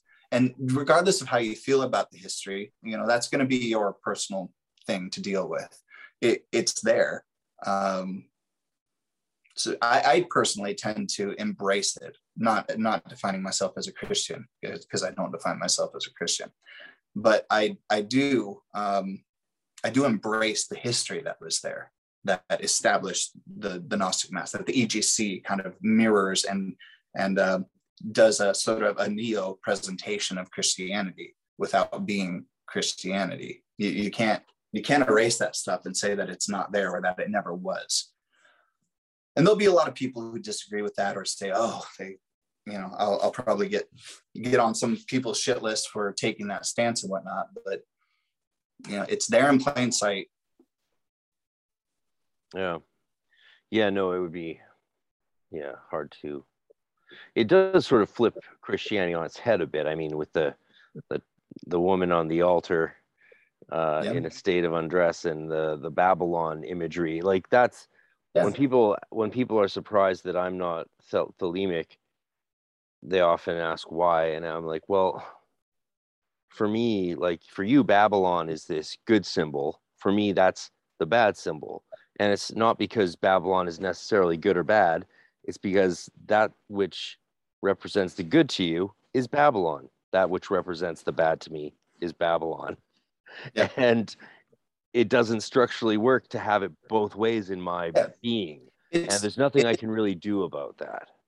Thelema, at least from a Christian perspective, or at least tying into its Christian roots, is, in my opinion, the evolution of Christianity, the continuation, the closing of the chapter and the opening of the next. It doesn't cut the head off of Christianity. It just evolves Christianity into something else, the next chapter, so to say. Yeah. And I get it. People want to say, I'm not Christian. I'm not getting involved with this. I don't think Thelema is Christian. I don't think the EGC is Christian. Like, no, it's not. But like, it came from somewhere. Look at the practice. Like, look at and that's not to equivocate Thelema with the EGC. The EGC is a religious body which incorporates Thelema into what it does. Thelema is in and of itself, it's totally different, its own thing. This is just a religious perspective of Thelema, which is important. Yeah. And to you, it's the path to salvation. And for me, it's why you're getting left behind. Yep. Yeah. Oh, I know. Well, the main person I work with in town right now is an AA initiate. So we have fun. And when we don't, when we take a break from sober tool building and ritual work and occasionally get together with some other OTO friends of his and jam and hang out, they definitely tear into the GD a lot, like nonstop, right? And then I have to be like, hey, so you know this technique? And they'll be like, yeah, totally. I'm like, you know how we do it? They'll be like, no. And I'll show them and be like, what the fuck? They'll be like, we don't do any of that. We've never heard of anything like that. I'm like, yeah. What do you do? They're like, nothing really, we just sort of imagine it. Like when talking about God forms, I showed them the technique we use for God. They're like, what? They're like, what? I'm like, yeah, there's a lot of stuff in it that you don't know, because in changing in a dot, what Crowley did wasn't evolve the Golden Dawn in any way. He made a whole new system. I mean, that's right. What happens. Like the greater ritual of the pentagram isn't a variation of the supreme ritual of the pentagram. It's a different ritual. Right. And it clearly does a different thing. That really does follow the same thinking behind, I think, that we see in grimoires. So this is sort of a methodology that is confirmed across systems with magicians, right? You change a thing, it's not necessarily that you've improved it, even if the spirits told you have. You've created something new. Yeah. And that's Lon's example of apple pie, right? I know he usually refers to it through examples of changing the mass, but at some point he uses this example of you have an apple pie, but you change an ingredient and it's still an apple pie. You know, at what point does it not become an apple? What point is it not an apple pie? You know, like that sort of thing. That's what you're getting at. Yeah. Wow, we've almost been going 2 hours now, haven't we? Jeez. Yeah. Time's flown. I don't know when you have to go to bed. It's 2 hours later for you than it is for me, but I don't sleep. You don't sleep. All right, cool. Do you want to go a bit longer? I'll just take a quick bathroom break. Yeah, that's fine. We can chill for a second. Okay. I'll just hit pause. Back from our commercial break, which has been brought to you and sponsored and fully funded by Mihai's blog. Mihai's blog, which you can find at called Studies on Magic, but it's at studies-vartajaru.blogspot.com. He needs an alias. He needs a URL alias. We should make him one. Just make him one that's like, grumpy Romanian sorcerer.com. Yeah. And just alias direct it to that page. Great. Find his blog, read his stuff, support him if you're inclined to do so. I butchered his name earlier. I want to correct it because I at least saw him that. Mihai Vartajaru. And that's studies-vartajaru.blogspot.com. It's a very cool name. Okay, let's continue. Yeah. I was gonna say, like, do you want to say something to those who might be considering priesthood in the Ecclesia Gnostica Catholica? Because I've never had anyone talk about that on this podcast, and I feel like it might be a good thing to hear from someone who has such a healthy perspective as you do. Sure. Like, it's not just some random thing that you did or have done or are doing. No, it's very important to you. And when I through the degrees and opted, because you don't become a priest or priestess or a deaconate without going through certain degrees of the OTO. Like, that's the requirement. I wasn't planning to take that step, honestly. So I did a lot of introspection on who I am and what I want out of things. And I'll be honest, besides performing sanctioned rites of the EGC, there is literally nothing that I can do as a priest that I can't do as just a normal person. So have a reason, is my opinion. Search yourself. If you're at the point where you're moving through those degrees and the opportunity arises, just have a reason. Don't do anything without a reason. The whole point of the Lema and moving through the degrees of OTO, besides obviously the fraternal side of things, is to learn who you are and what you are and what it is within you that makes you want to be you.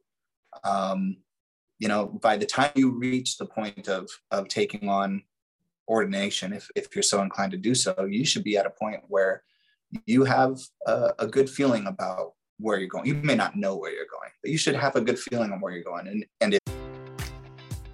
Enjoy all your favorite sports like never before at BetMGM. Sign up using code CHAMPION and receive up to $1,500 back in bonus bets if you don't win your first bet. When you register with BetMGM, you'll get instant access to a variety of parlay selection features, live betting options, and the best daily promotions in the business. And with BetMGM at your fingertips, every play and every game matters more than ever. Remember to use code CHAMPION and receive up to $1,500 back in bonus bets if you don't win your first bet. Place your money line, prop, or parlay bets with the king of sportsbooks today. BetMGM and GameSense remind you to play responsibly. See BetMGM.com for terms. 21 plus only. Virginia only. New customer offer. Subject to eligibility requirements. Rewards are non-withdrawable bonus bets that expire in 7 days. Gambling problem? Call 1-800-GAMBLER. Promotional offer not available in Washington, D.C. At Parker, our purpose is simple. We want to make the world a better place by working more efficiently, by using more sustainable practices, by developing better technologies. We keep moving forward. With each new idea, innovation, and partnership, we're one step closer to fulfilling our purpose every single day. To find out more, visit parker.com/purpose. Parker, engineering your success. If the EGC suits that, go do it. It's service, you know. You're serving your body, you're serving the public, you're serving yourself in that role. But literally, there is nothing beyond recognition of the EGC to you as an ordained whatever role you are. But there's nothing else to it that you can't do on your own. You can literally serve your brothers and serve the EGC and serve people, the public, as you. So I don't really have any encouragement to recruit or get people to do it. You'll know if you want to do it. You've been in the OTO at that point long enough to know if this is what you want to do or not. So either do it or don't. As long as you're acting in the best interest of you, you're going to have everybody's support in the OTO. Yeah, very cool. Thanks. Yeah, I know some of my listeners will really appreciate hearing that. And now, a word from our sponsors. While we cannot control whether any ads get put in the spots allocated, we thank you for listening to those that do, since they help keep this project alive. You can also get ad-free content and bonus content and videos and a private webpage by subscribing exclusively to magicwithoutfears.com for only a couple dollars a week, or $6 a month, or $50 for the year. It helps a lot, plus you get emails about other exclusive things. Thank you very much. You're much more subtle than me, who's like proselytizing Episcopalianism on Rufus Opus's Facebook wall. Did you see that? Yeah, I was like, since you asked, let's, because not many people of my denomination, let's say, are very vocal in the occult scene. Yeah, I don't really, I don't care about a lot that other people in various orders care about. Like one of the worst places to be at is on a Thelema page on Facebook. Like, I don't know if you've ever been on it's everybody trying to fit Thelema into their box, and it's like, that's not, like, you're kind of missing the point here. It's not about fitting things into your box, it's about seeing the bigger picture. And it's everyone, there's so much hate about OTO, and they're like, I hate the OTO. Have you seen their Thelema page? Like, man, I don't know about you, but if you actually know anyone who's been in the order for any period of time, they're not loudmouths. They're not people trying to fit Thelema into their personal box. They're not trying to see the world. They're not trying to say, oh, you're doing it wrong. You're doing it wrong. They have more important things to figure out, like how to drive their life in the direction that they feel it should go. But I don't know if it's reflected in Golden Dawn either. But the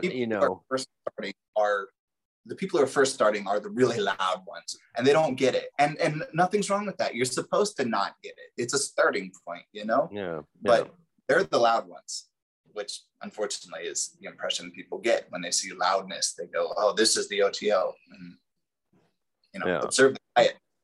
That's the OTO. Yeah. No, it's a little different in the Golden Dawn world. It's just the Golden Dawn's a different thing. I mean, it doesn't have the whole religious element. It doesn't have a figurehead like Crowley. Like, the Golden Dawn was great, not really because of Mathers or even Westcott, but because of everyone who was in the Golden Dawn and collaborated and worked really hard to make it what it was. And and that's, it's just a different animal. We have our own delights, like David Griffin and Voldemort, and so there's plenty of brutal, that's what we call my old godfather, Zinky Poo, Voldemort. We call him Voldemort because there's lots of that stuff. But again, yeah, it's not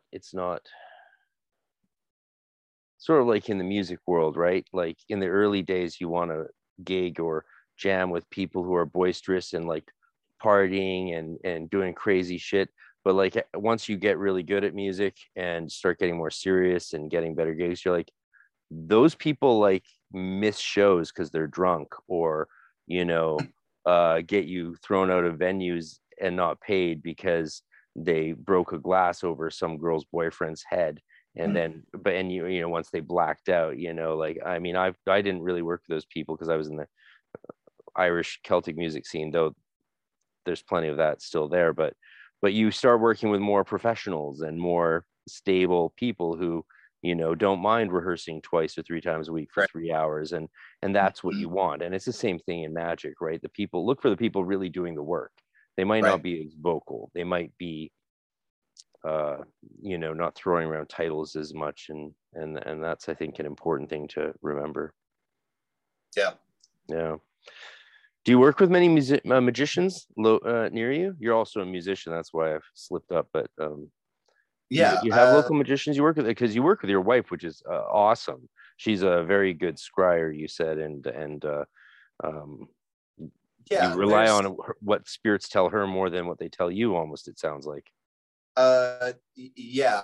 Well, I mean, it's in my nature to always seek validation. So whether it comes to me or it comes to her, I'm always looking for validation. You know, the whole correct the table, because by the corrections the spirits are constrained, blah bit. I mean, that came from her, but we found the validation as we followed the trail.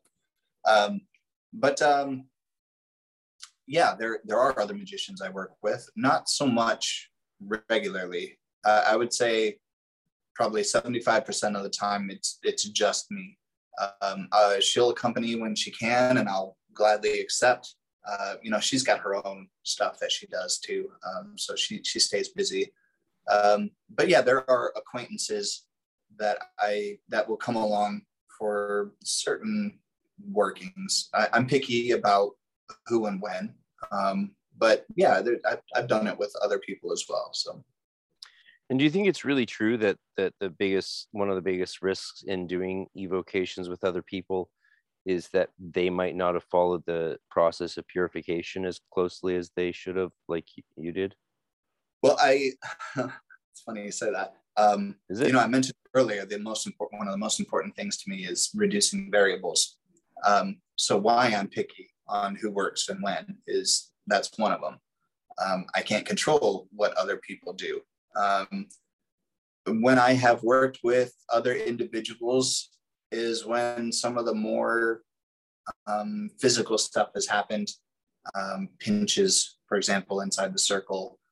You know, I spoke to Peterson at length about one of these instances about, you know, someone inside the circle physically getting pinched. And he was speaking about the purpose of the circle and also, you know, the role of purification. He suggested that perhaps when someone is not purified, that the circle is less of a boundary, which I did some validation on. And I haven't come to any real strong conclusions, but there may be something there. But yeah, the more trespassing sort of stuff has been with other people. That stuff doesn't happen when it's just me. What do you mean by trespassing? Like the circle isn't there. Trespassing, like it might as well have never been drawn, sort of stuff. But yeah, I've learned that lesson, and that doesn't happen so much anymore. But when I look back at the instances where things like that happen, it's mostly when I'm working with other people. So I think there's something to the variable, something in the whole world of introducing someone else, whether it's they didn't follow the purification, or whether it's they just are unexperienced, or whether they have, I don't know what it is. It's a variable, it's unknown. Whatever that is, when it came into the circle, things happened that I didn't really care for. Yeah. I mean, it's so interesting to hear about like Skinner, who has a separate circle where onlookers can come to see what he shows, and then Sure. I think but then there's people like John King and Caesar Odie who only do these things, it seems, alone. Yeah, I am not against having people around. But I'm going to prioritize what I'm doing based on that. If I have really important work to do, I likely won't have anybody else around. Maybe my wife, I value her and her gift, but certainly nobody else. If someone wants to see what it's all about, I'm all about showing them what it looks like, what this practice looks like, and I'll bring them into the circle, and that's fine. I don't think it matters whether it's I practice in one and they practice and they stand in another. The use of multiple circles and rituals, I mean, that's founded in history. So I don't think that's a problem at all. There's lots of ways. Yeah. There's an inner order teaching in the Golden Dawn regarding batching talismans and making multiple talismans at once and giving them out or selling them. And their argument is that you're creating multiple rays of connection between you and all these items, these charged talismans or talismans, and that will, is a two-way street. So you're opening yourself up to just dozens, if not hundreds of, feedback channels by which you can be attacked, injured, or who knows what. I don't know. It's one of these sort of things that me as a Golden Dawn adept has taken for granted for 20 plus years. And I think it's worth questioning, because I think it might be one of those things that even if it's true, that might not be the reason it's true. And I'm just curious if you have any experience of you have a wonderful magical shop online and I love the fact that you don't produce like a permanent array of products. You just make whatever you're making for yourself, and you make a bit more of it so other people can benefit. And Jason Newcomb was saying, I just keep making everything I made. And you actually use Jason's Heptameron circle, and you're the reason he started making magical circles, floor circles. Isn't that the case? Or are you the reason he started making a Heptameron one? I don't know about that. I like his circle. Yeah. Circle's great. And do you use the black one or the white one? The white one. Yeah. So, I used to have a hardwood floor where I could actually just take chalk and draw the circle. And I used to hate that because the amount of time that it took to write in all the names and do all this. But when I had my son, he took that room and I had to move to a carpeted floor, and wasn't sure what to do there. So I went and I actually got a couple circles from him to try to test things out. And I went with the Heptameron one, a big 9-footer, and you're supposed to write the names in on the circle, and the names change. So every hour you have different names. So I took a cue from Liber Iuratus, which takes parchment and writes names on parchment and sets them outside the circle. So I literally write the names on parchment, and then I place the piece of parchment in the ring of the circle. And so that's how I figured out how to deal with the names on carpet, since they are dynamic and will change. Wow. But he makes circles, and I'd recommend anyone who's looking for a circle. I've not had any issues. Yeah, I talked to him about another one for me. So we'll see cool. if we can go that. Is there any reason why someone would pick the white Heptameron circle over the black, or the black over the white? I think it would primarily be, I think, justification based on wear and dirt, or how it looks after you trample on it for 2 hours or so. Yeah. See, that's what I was thinking. But then I was thinking, maybe the white one is better for, I don't know. I'm Golden Dawn background. We're big into our colors, man. Yeah. But I've always wanted his Enochian one, and also his checkered floor one, because having a checkered floor for me is just like, right. It's great. There's something, when you've not only gone through those initiations, but performed them in all the different officer roles for so many years, it's just like, throw that down there and I'm in the mind state for magic. There's nothing else I associate with that, and that's a very powerful tool. But I was fascinated. I couldn't believe that you actually are working with a circle, being such a purist yourself. Like, oh, surely he would never use something from a website. But no, you do. You do. You have to be, if you're practicing magic, you've got to be practical. Like I said, drawing out a circle on a hardwood floor was wonderful. Or even if you can, working outside and somehow getting it into the ground, if you can, is also wonderful. But I do magic, and if I'm doing magic on a carpeted floor, well, I got to figure something out because I do magic. You're not pouring salt down on that.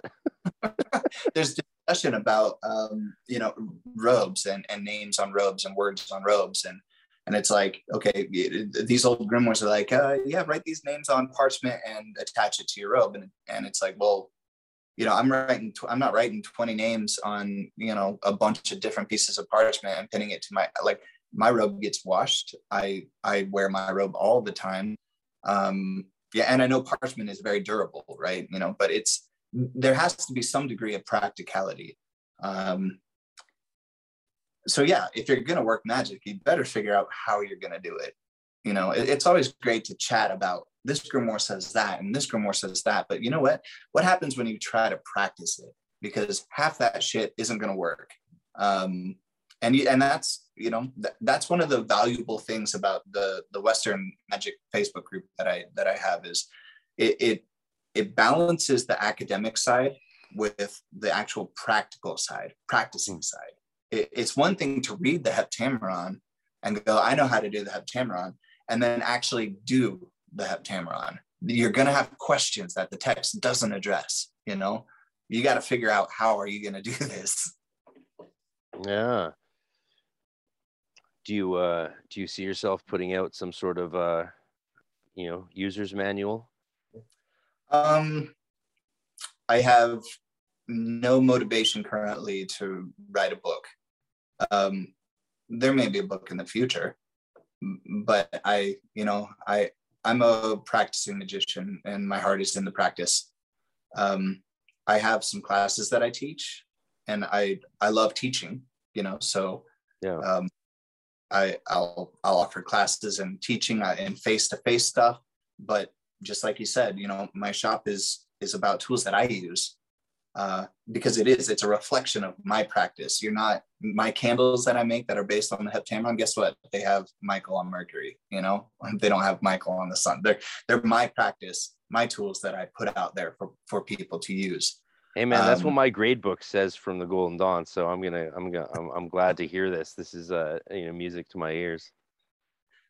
But yeah, it's maybe a book in the future, but I'm not motivated right now to do anything like that. I want to stir waves. I want to dig in the sources. I want to say, oh, we've been doing this wrong this whole time, or that's the stuff that I want to do. Yeah, and you literally do have a course already, introduction to the Heptameron course, which is, I believe, $299. Yeah, it's a 5-part class. It's about 10 hours, I think, or 11 hours. Yeah, it walks you through, for someone who knows nothing, equally with someone who knows how to do it, into some really dark corners, to really get granular in it. And hopefully if you take all that info at the end, you'll be able to actually practice it. Yeah, no, I definitely hope to plan to check it out. I almost did the intermediate one a couple times in the last couple of days, knowing we were going to talk, because it's only $50, and I have some of the knowledge, probably it assumes already. But that's fun to determine whether the big class is for you or not. Really? You're gonna get so the intermediate sort of synopsis course for $50 is actually a good way to tell if you would like the full $299 course. If you're into what that class addresses, you're gonna like the big class. Oh, so okay, great. That's fabulous. You've sold me, yeah. Because that's great. Right. The first thing I'm working on right now is like my first sort of besides the basic Goetia classes and even Solomona classes we had as part of my Adeptus Minor training. And after that, it's like, yeah, go play, Like, you know, now it's up to you. We're not going to like baby step you all the way through your career. It's in the Golden Dawn often, especially for a really advanced Adeptus magic. Like you get shown it once, like you get walked through. It's like, here's how it goes. And then if that's what you want to specialize in, fine. If otherwise, go do some tatwas or yoga or something. So I'm working with the Mathers Circle, which is in Crowley's Goetia, Crowley Mathers Goetia, with the circle spiraling down. And, you know, you can either draw that or create it on a thing. That would be a great floor circle for Jason, actually.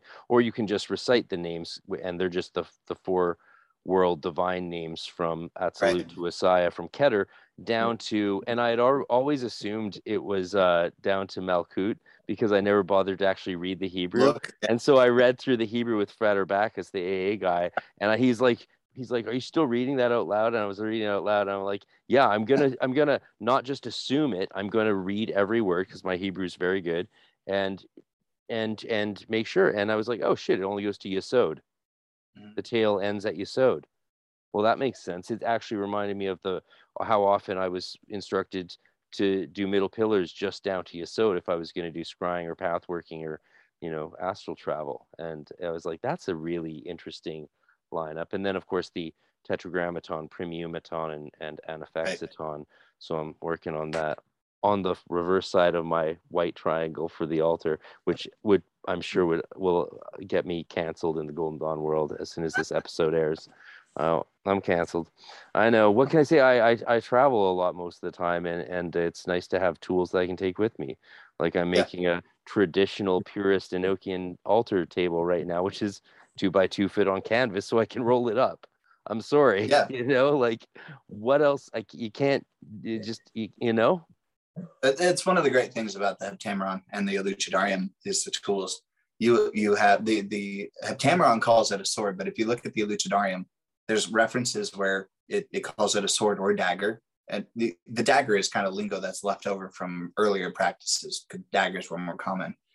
So 100% you have dagger referenced in replacement of sword. So you could literally do a dagger, and then you have a pentacle that you wear on your chest, and your robe, obviously, and then the pentacles that you use for conjuring, and that's all of your tools. You know, that's it. Wow. Yeah. Well, I like it. I dig it. Yeah. No. I mean, as soon as I saw that Peterson announced the Lucidarium Necromantia, I was like, and saw that it's a different version of the Heptameron, and I looked into it. I was like, oh, okay, you know, because I've got the Book of Oberon. I really am keen about, and I've been prepping for that, prepping to work with that and incorporate some of that stuff. I love the fairies, and you know, who doesn't? And you know, as much as I want to experiment with the Goetia, it's like it just seems like the Heptameron is just such a special thing, and I feel very drawn to it. I mean, people have this idea that it's angel magic, and it's not. It is 100% terrestrial based. Your targets are not the angels. Your targets are the spirits of the air, the sublunar spirits, and their ministers and countless spirits under them. That's who you're targeting, and the emphasis of sublunar aspects is all over the place if you just look into the sources a bit more.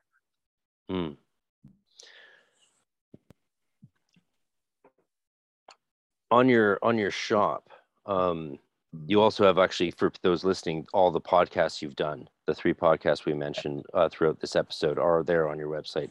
One easy place. Hopefully there'll be a 4th one there soon. There will, yeah. I'm honored.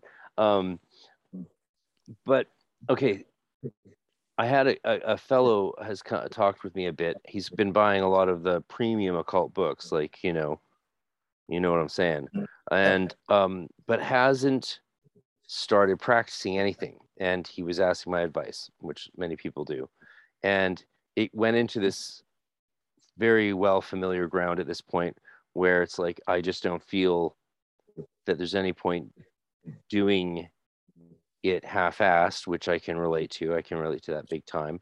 That's why I joined the Golden Dawn and stopped doing Donald Michael Craig, you know, it's like it felt half-assed, and it was, and it really was. It was missing way too much. And though great place to start, it saved me from spending my life as a Cunninghammy and Wiccan, which is fine. It would have been great, but I just needed more juice. I had some big karma to deal with down the road, I'm sure. Right. But he cites people like Ashton Chassan, Caesar Odie, and John King as getting these radically full manifestations and apparitions. Now he did identify that it was more Odie and King that said that, because instantly I was like, look, I've talked to Brian on the podcast, like, and he summons spirits into crystals and uses a scryer. Like, that's not a physical apparition that you could photograph. And so he pivoted off him and cited Odie. Is it Julio Caesar Odie? Who I listened to his Glitch Bottle and I read his book, which, you know, I know is shocking. I read a Goetia book. Well, it happens. I might even read Rufus's at some point. As a wedding gift to him, I'll read his book. No. Oh, God, why did I say that? Jesus Christ. Sometimes I wish I did edit this podcast. Fuck. Okay. But this fellow was citing, and I really do want to help people when they come to me and say, look, I need something in my life like this. I want this in my life. And I'm like, okay, I want you to be fulfilled. So what advice can I give you? But King and Odie's books state that they get full apparitions every single time without fail. And he doesn't want to start doing magic if it's not going to achieve that same thing. He said didn't seem to understand what could be possibly the point.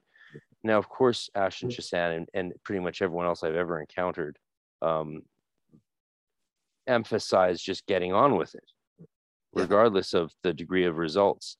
What's going on here? What's going on here?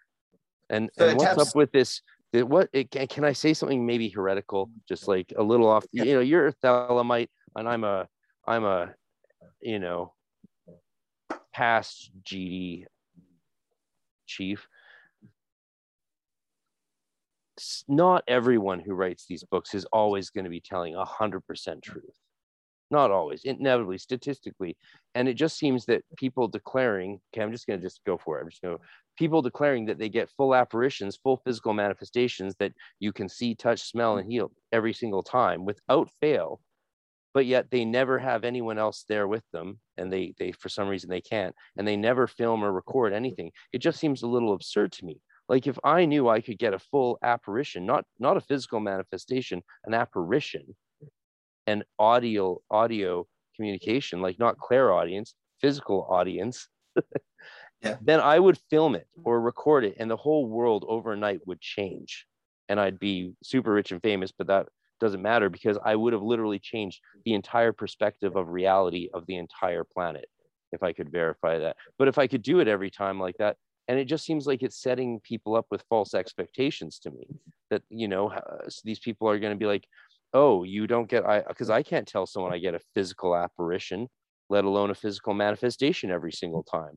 And so all these new people buying all these very expensive books are writing off anyone who can't. Yet while the people who claim that this is what happens to them every single time without fail offer no evidence. So let's I know start. Everything I said is just like super. It's a good I know question. What I just said. I know what I just did. I'll get it is what new people wonder when they read this stuff. So let's start first historical, because there's always this big stink about physical manifestation, and there's some subjectivity as to what that actually is. And we'll talk about that. But let's look historical. Heptameron, since we've been chatting about it. In its conjurations, there are multiple places for the spirits to present themselves in different ways.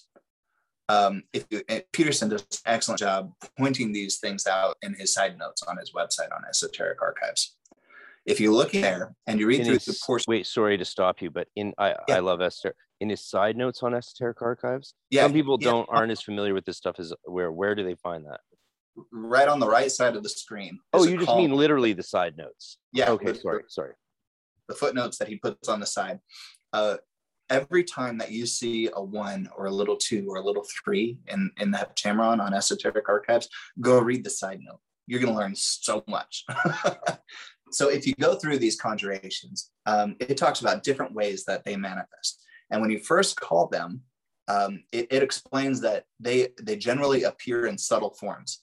Liber Gratis, for example, which is one of the founders of the lineage that is the Heptameron, it talks about spirits appearing and knowing that they appear because the hair on your back will stand up, or because you'll feel great heat. Like, these are modes of recognition.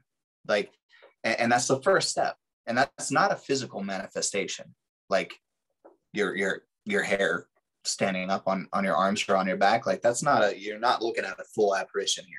But these are subtleties to where the spirits present themselves.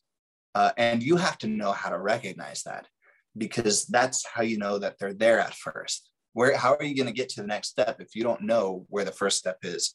I had someone I was working with who was trying to work with a particular spirit. And when he did the conjuring, he immediately felt an overwhelming sense of failure. And what's he doing this for? There's nothing here. There's nothing here, you know?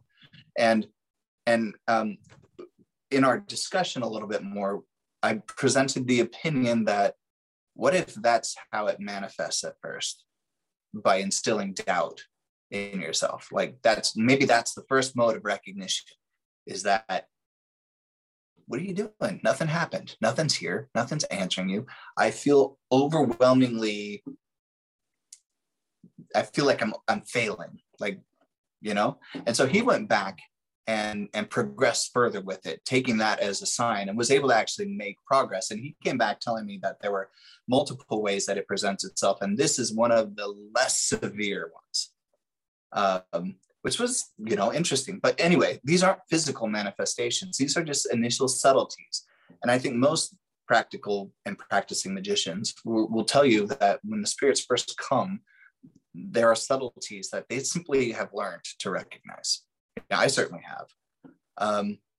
And if you keep reading through the Heptameron, what happens next? If you're not satisfied with the way that they present themselves, you go to the next conjuration, which is more firm.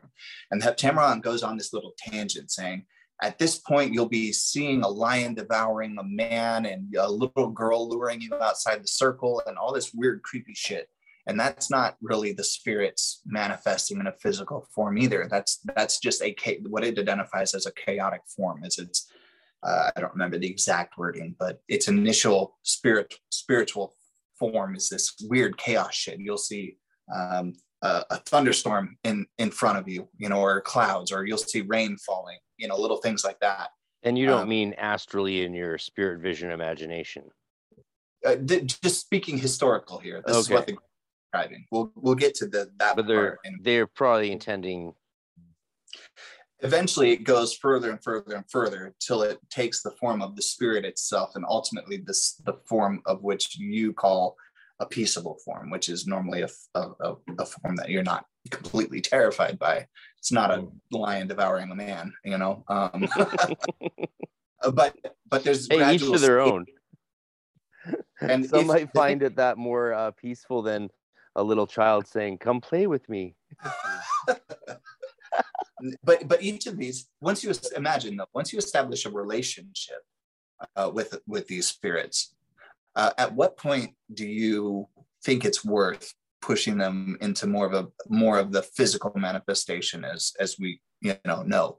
If we know that the spirit can come, and we know that we have a relationship, and that it's fulfilled things in the past and that it will fulfill things in the future, is it worth threatening them and debasing them of their office to get them to come into a full physical manifestation if we already know that they're going to do? Like, is that worth it? You know, going through all this bullshit about I'll debase you and never blah blah blah blah blah. Like, is that, you really need to do that to get the point? Is not physical manifestation. The point is getting the work accomplished. If you're conjuring a spirit to help your, you know, friend who's sick get better, I don't personally, pardon my French, give a fuck about a spirit appearing in a full physical manifestation. If I've worked with this spirit before, as long as I know that it's there and that it does what I ask it to do because we have a good relationship, I'm not going to bother threatening it debasing it. I know what's going to happen. We're going to just go that route. It's not worth it. I digress slightly here. That's all right. Historically, we do see different variations of how spirits appear. And Liber Gratis, for one, states pretty plainly that spirits of the air, certain kinds of spirits, don't like to appear, and they're difficult to see. I mean, that's an acknowledgement right there that spirits can be present without you seeing. Alexander F. pointed this obvious one out in Drawing Spirits into Crystals. At the very end, it talks about how you should always conjure with more than one person. And it explains right there at the end, saying, because not everyone's going to see something. And the more people that you have there, the better you're going to see something. That right there is saying, not everyone's going to see what comes. There's plenty of evidence through all of these grimoires that the physical part isn't really that necessary. It's possible. Yeah. I've seen it. And I see, the more I work with the spirits, the more I see things, like in my cognitive, non-drug influenced, lucid, testing, doubting mind, I will see things and I will hear things. Every time, no. Especially when I started, I didn't, I felt like I was just talking to the air when I started. But I decided after a couple of times of abandoning ship, I decided, well, what if they are there and I just don't know? So I just continued. And sure enough, I got what I needed in like 3 days. And there's been plenty of times where in the beginning that happened. And I just was like, okay, well, from now on, if I don't know that they're there, I'm just going to pretend that they're there and just act like they're there and act like I know that they're there, and we'll just see what happens. And there's a good amount of success that came that way. But as you do it, you become more in tune with the spirits that you're working, and you learn to recognize them, and then it just becomes easier. That's just how it is. It's one reason why I would suggest not working with a whole slew of different spirits. Pick some spirits, what is it? Thurgad Goetia, Spirits of the Air. It talks about how all the spirits, there's like 365 or whatever of them, how they all do the same thing. You don't need to conjure all of them. Look at the spirits of the air in Liber Gratis and Heptameron. They're the same spirits. Look at their definitions and what they do, especially Liber Gratis. Half of them do the same thing. You see that in the Heptarchia sort of as well. Yeah, it's not uncommon, especially when you get into the spirits of the air. The class of spirits of the air, you kind of see this universal, unified front. There's a million of them, but they all kind of can do the same thing. You look at Liber Gratis, it tries to break down. It says, the spirits and the angels, they have these like natural offices that they hold, but they can do literally anything. Yeah. I mean, I'm paraphrasing here, but that's what it says. They do this, this, and this, and this, unless they are told to do this. They can do anything. And Liber, it's no mystery all of a sudden. You're working Liber Gratis. Why are you calling all 7 of the kings at once? Because they're a unified front. Yeah. You tell all of them to go off into their own world and do what you've asked them to do, because they all can. Anyway, again, I'm going on a tangent here. It makes sense. Our first operation with Karmara and Hagenel, because we've been experimenting with over this year, sort of, because those are two interesting spirits slash offices. Karmara might be Auriel, right? Mm-hmm. Might be just a version of Auriel or a lower role of that majestical archangel. And it says all these things. They know the stone of the wise or the white worker or this and that. So and the king knows things and the prince can do things. But when first conjuring them, and it was a pretty good conjuration. By the third, fourth time we did it, it was much stronger. One of the times was weaker, and I think that was because we were experimenting with the different methodology, blah, blah, blah, blah. But when I asked for clarification, I said to them, it says you can do, this, and it says that you can do this. What can you actually do? What do you actually know? And Karmar said, I know everything. And Hagenel was like, and I can do everything. Like, that was how it came across. I was like, okay, because they weren't speaking to me in Elizabethan English, right? You know, they were speaking to me like that's just how, you know, yeah. And I was like, cool. Okay, I get it. Yeah, no, to answer your question, with the advice to your friend who came to you. Yes, please. This lovely fellow named Daniel, who really deserves good advice, because when you're buying all these excellent books and have the time to invest into it, but want to do it right and want to get the best possible results, I'm nothing but sympathetic to this lovely seeker's questions. So if it's to Daniel or anyone else posing that same question, my advice is this. Don't worry about how the spirits appear to you and to what degree they appear to you. Your goal is not the manifestation of spirits. Your goal is the accomplishment of the task. It's great to read the books and to learn the methodology. Go, if you've got the money and it's not going to hurt you to buy the books, go buy the books, go read the methodology, learn the experiences, but do not hold other people's, expectations. Do not hold other people's results as a baseline for your own. Do the method, do the work. And you always want to be prepared when you start, and you never will be, ever. You'll never be prepared to start. And even looking at historical, because I love history, you have certain regalia that's worn in the medieval era, and it's really fucking complicated. And nobody is going to be able to get all the regalia that's necessary and lay it out. And guess what? You're not supposed to. Even in the work, you're supposed to slowly acquire them. The whole point of the regalia is to help reinforce where you might be faulty in your evocations and conjurations. It's to reinforce. You know what? A white or a black robe, great. Add these names, great. Multicolored crown, great. It's to reinforce, and you build to it. You don't just all of a sudden start with all this stuff that takes years and years and years to accomplish. One step at a time. That's my advice. just get out there and do it and learn from it, and it will get easier every time you do it. That's thanks for answering that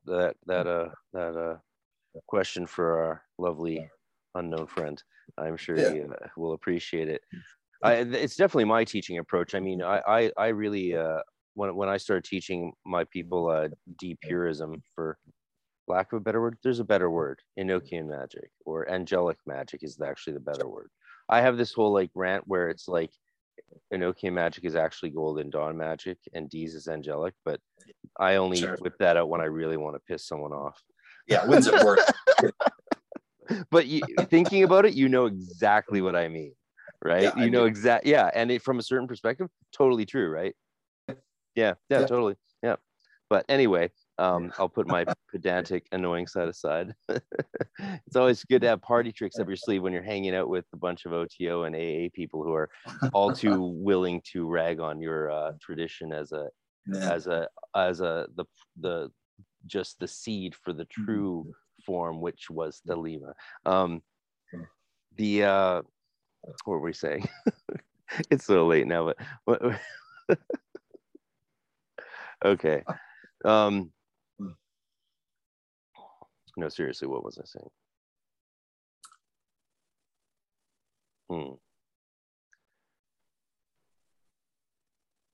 Oh, yeah. Just I like when I was bringing it to them to show them how it works and how this is different from like tracing pentagrams in the air.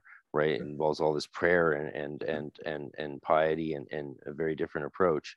I intentionally didn't tell them all the tools that they could make to make it easier. I intentionally, operation by operation, introduced new tools so they could see the difference they make, so they could understand the difference it causes as a technological thing. And I think that's just really valuable, even if it means your early operations might be weaker or less reliable. Like, I mean, in the beginning, when you've never done anything like this, reliability is almost the last concern on your mind. It's like, you got all these nerves and all this stuff. I mean, damn, like just get them through the process. And remember what we said earlier about the only thing that's really necessary is evocation. Everything else is to strengthen that. I love that. Yeah. What will actually conjure the spirit? Yeah. Yeah. So you're not nothing. yeah. And have you dove much into the PGM and stuff like that? Not my world. Yeah, not mine either. I explored it, but I love the freedom that's in the medieval magic, Solomonic magic. There's too much freedom in the PGM. I need some structure. It's a very interesting piece of work, but it's fairly subjective where one might call Solomonic magic and its origin, right? Do you consider it in PGM where you see certain things that are still present in Solomonic magic of the Elizabethan era, for example? Or I don't know. I tend to define Solomonic magic as the origin of it being where it took root in the Western world with some degree of unified standards. And that's really, to me, kind of around the 1200s, right around there. And that's kind of, there are obviously magical practices that hold similarities that predate that. But what was happening in Europe at that time, in that period, is definitely what shaped what we know as Solomonic magic. Another little question. Yeah. As much as I'd love to get into Michael Psellos and Byzantine era, we'll have to do that another time. Plus, you've talked about that a lot, and that's a hot topic. Other people can do. A question from a fellow tanner who I've been talking with about decharging talismans by accident. He was worried that he had charged a talisman by doing a LBRP while wearing it. Okay. So your question is about them losing their properties? Charge. And it actually sort of ties into a similar question, which I don't think I actually allowed you to answer. My apologies, mea culpa, about the potential danger of, the two-way street of creating and selling talismans to people. Yeah. And that. So both of those things are talismans. What makes them? What can decharge them? What's the dangers to the person selling or giving them to friends? Yeah. Okay. So the first question about losing the charge, or so to say. For one, it should be noted that I don't use talismans because I have access to the spirits. I just do the spirits. The spirits can do the same things the talismans can. But I do make talismans because for those who can't just conjure spirits, talismans are an excellent way of doing that. So first off, about losing charge, I can only speak towards what historical evidence we have. There is in, I believe, the Veritable Key of Solomon, the collection work. I don't recall which book in that it was. It might have been the Key of Solomon, the Rabbi Solomon. It mentions about pentacles becoming dirty and losing their strength and the importance of keeping them clean. Based on that, that's claiming essentially that if you are not caring for the thing, that it can lose its charge. So there is some degree of care that obviously should be taking place with something like a pentacle or any kind of talisman. The whole idea of consecration, right? Its root comes from the word sacre, sacred, which means separate. You keep it separate from all other things. That's how it retains its power. You see desecration, right? What happens with desecration? It gets used for something that's not its purpose. Then you need to reconsecrate because it's no longer separate from the other things, no longer its own.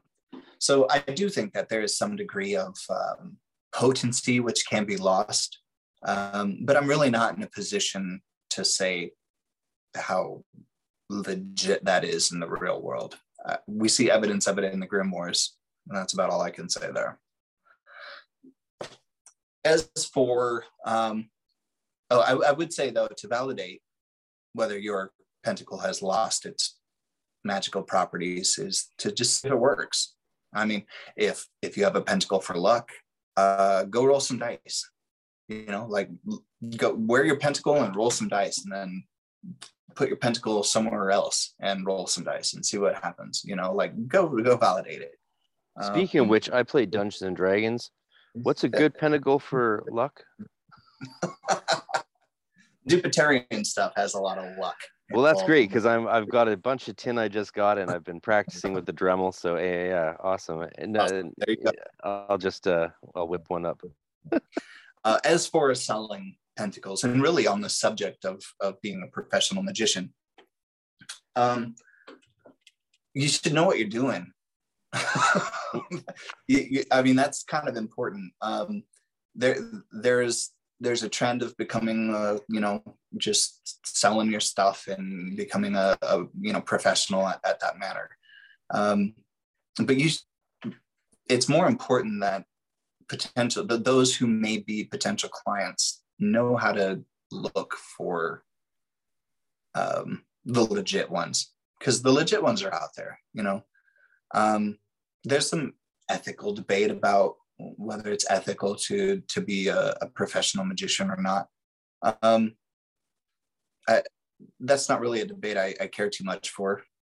Sure, be a professional or don't. Like I'm a professional. I do sell stuff. I sell my services, and I have a particular skill that a lot of people don't have, and I have knowledge that a lot of people don't have. And it takes a lot of time and effort to do those things. Yep. I do have another source of income, and I don't know how I do it sometimes. It's difficult to balance more than that. So there is that. And just because you're a professional doesn't mean that you don't help people. Like, you have friends, and you want the world to change. Like, you want different things to happen in your life and others. Does that mean if you want your friend to recover from an injury, are you gonna go, hey, pay me X amount of money and I will help heal you?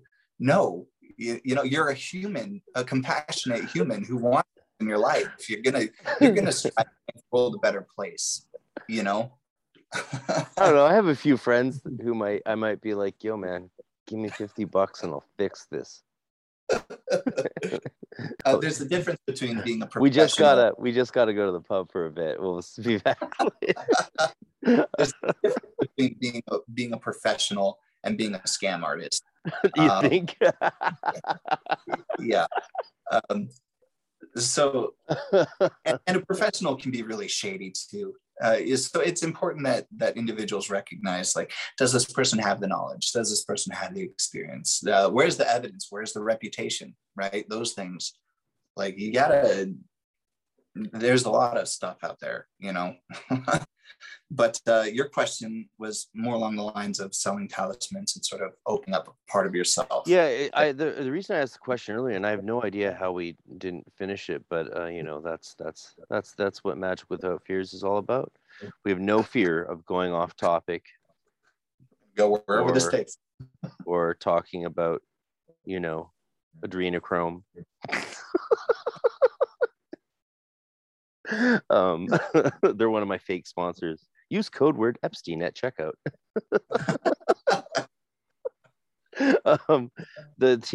So the thing that's probably affected more than just me amongst Gul'dan magicians is the teaching around batching talismans and the danger of the possible energy feedback and damage it could do to you from the ray connected between you and it. That's the teaching. There's nothing more said about it than that in the Flying Rule. I believe it's Flying Rule written by Westcott. Yeah, so first, let's acknowledge first that there are several different ways of making talismans.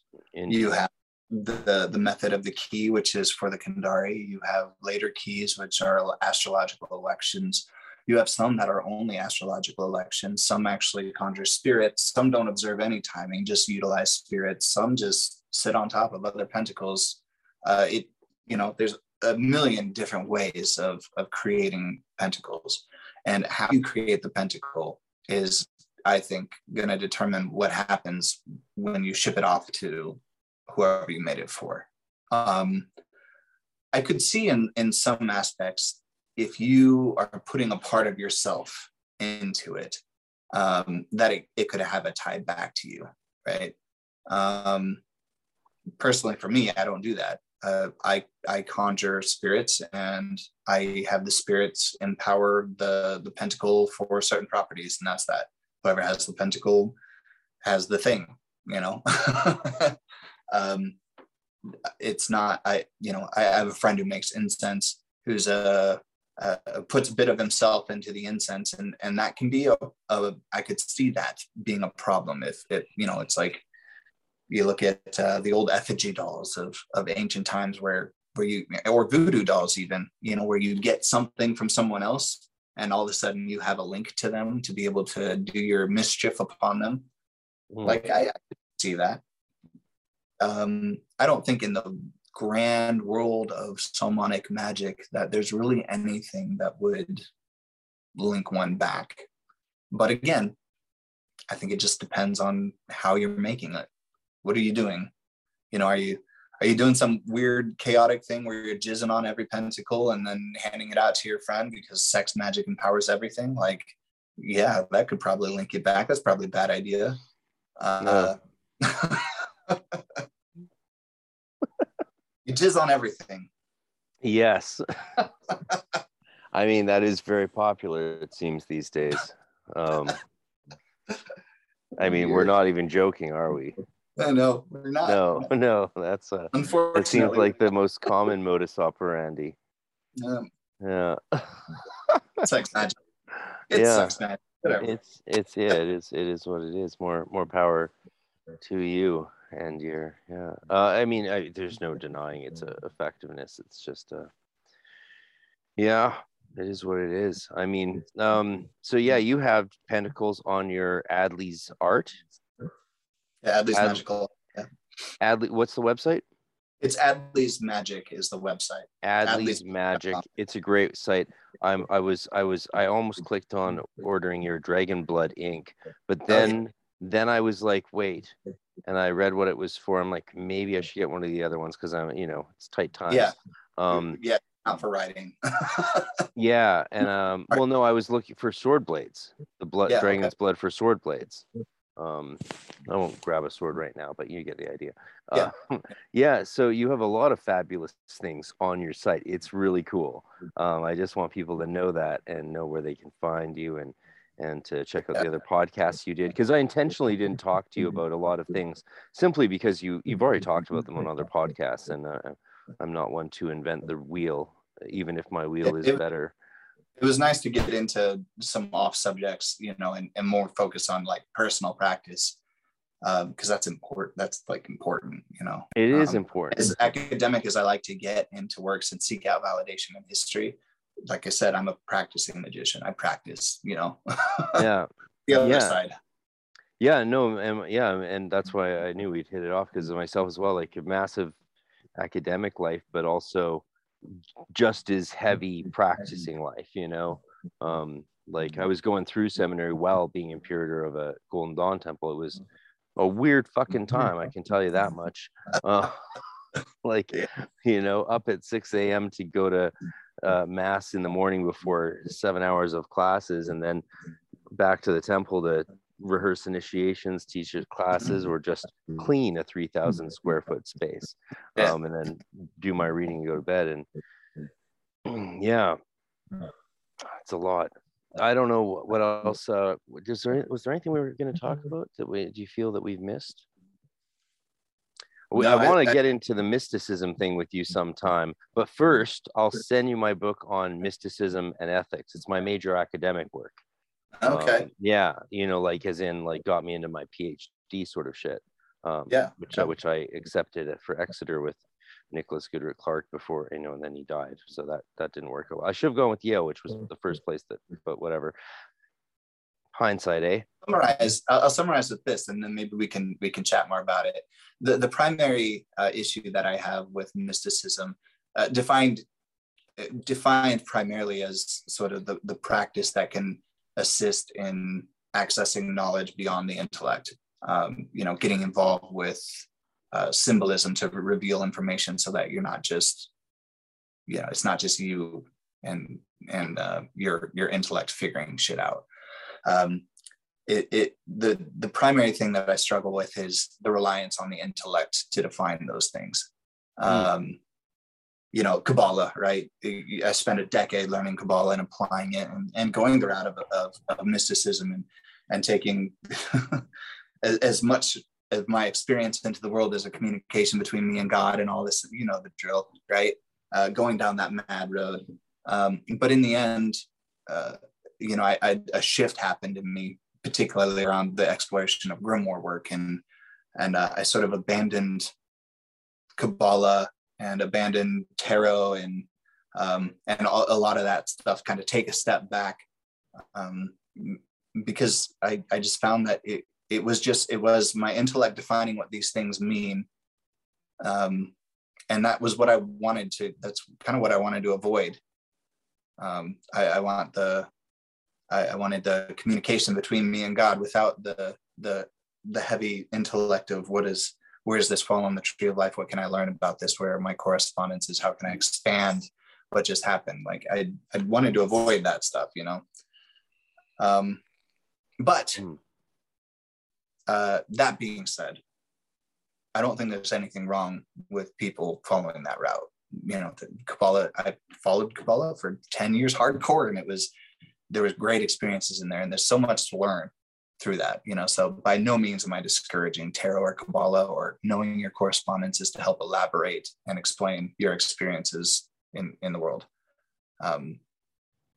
Just it's not for me anymore. Yeah. Anymore. And I would say that I would not be where I am without that. That's an integral part of where I am now, because it was my past, so not to degrade or speak down of any of that. It's just I'm somewhere else now for me. Yeah, wonderful. Well, I hope you do read my book on mysticism. I'll send it to you anyway.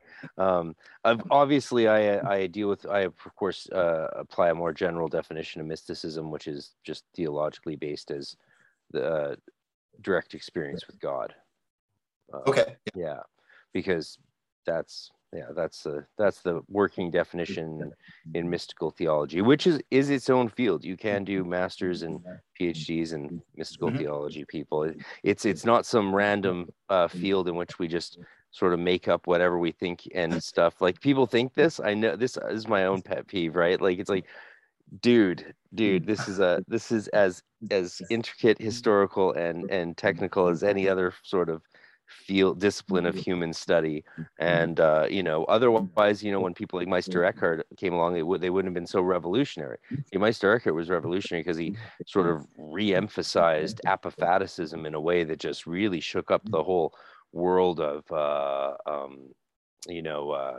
relics and cataphatic images and needing all these medial symbols, the Pope, all of that. He was like, maybe not.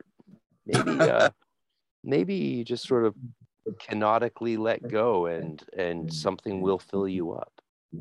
Almost like if you purify the alembic, then the divine light will just get sucked in. Or if you create the egregore in the below, that will attract the entity in the above. Right. Fulfill the vessel. Eucharist, divine. Yeah. Devour the Eucharist until you are God. The Assyrian Eucharist, for lack of a better word, although that is the word, is still the cornerstone of my magical practice since 5-6. And as a Ecclesia Gnostica priest, I'm sure it's a big deal for you too. Yeah. And actually that was something I wanted to touch on. So this is a great place to wrap up, is you practice as a big part of the Heptameron is the Mass of the Holy Spirit. Yeah. And there's a lot of things that are done by, or needing to be done by, a priest, but you fulfill that role yourself. And in my personal practice, the portions of relying on a priest is fulfilled by myself. Now there's a difference, because I am EGC, which is not Roman Catholic. No shit. And Thank God. It does not have apostolic succession, for example, right? The episcopates are not. I mean, some have, but it's not something that being ordained grants you in the church, right? So there's that. But yeah, I do personally practice, I mean, outside of Thelema and EGC and doing a Gnostic Mass and such, personally, I do a lot of the Roman rites, like the Mass of the Holy Ghost, like the benediction of holy water and consecration of holy water and blessing candles. And there's a whole bunch of shit that, you know, it is in the Roman rites. And it's a great method for me, particularly because, like I said, I do have an acknowledgement of, from my perspective, okay, the evolution of Christianity into what Thelema is, and not abandoning where it came from, that those rites are valid, right? The difference is not in the rite, it's in the understanding. It's, you know, where one might consider the chapter closing on Christianity and opening on, for example, Thelema, all from a Thelemic perspective, of course. So those rites are valid. So yeah, I do a lot of those rites myself. But again, this is from a perspective of an ordained Thelemite in the Ecclesia Gnostica Catholica. So yeah, there's that. That addresses your. Yeah, I don't even know if it was a question. I just wanted to talk to you about it because, you know, I just dig talking to other magicians. There we go again. We'll write a single someday, and we'll have Marco Visconti do a solo, and Nino Shadrach doing some beatboxing in Arabic. Yeah, I wish there was more magicians doing some really interesting music. Then again, maybe there isn't, and I haven't heard about it. So people let me know. But you know, I just wanted to talk about it's the life of a priest is so interrelated to the life of a magician in so many ways, and yet not most people don't realize that. You know, I mean, magic is still sort of verboten. You know, you can practice, you can be a professor at, you can be teaching at university and practice yoga and no one will blink twice. You say you're doing what we do and you well, yeah, you're probably done. Like game over for good. It's not a joke. I mean, you know, yeah. I mean, there's a reason I use Frater RC and not my real name. That's the only reason. And it's a shame. It really is, because, you know, all these kooky religions are fully accepted and now, but yet us magicians still basically are like one step away from being weighed on a scale against a duck. Yeah. I mean, I thought about that. You know, do I use my name when I do this, or I just, you know what, to hell with it. So yeah, my name is my name. It's out there. Anyone who decides to Google it will find me. Yeah, no, I still plan on finishing my PhD. So I want to like give myself the best chance possible. It might not work out, but yeah, no, I get it. Yeah, and not to mention working in the Anglican Church. I mean, yeah. I don't think they'll accept, but tons of Golden Dawn adepts have been Anglican priests. I don't think they won't be like, well, in that case, yeah, here's a bishopric. We'll change our mind then. Good point. Didn't think about that.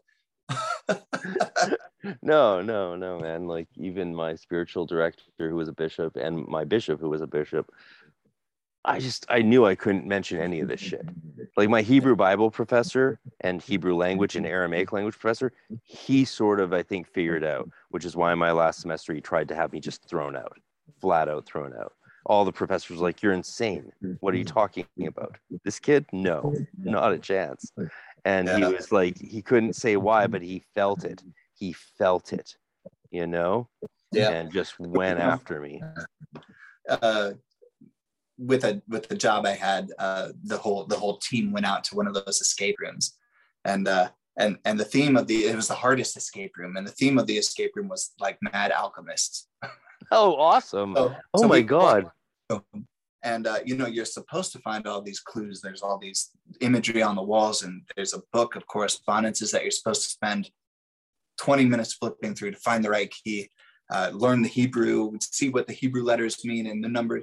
And I walked in there and I'm like, this is, we were out in like 15 minutes. And everyone's like, how do you know this stuff? I'm like, well, I have an interest in medieval manuscript.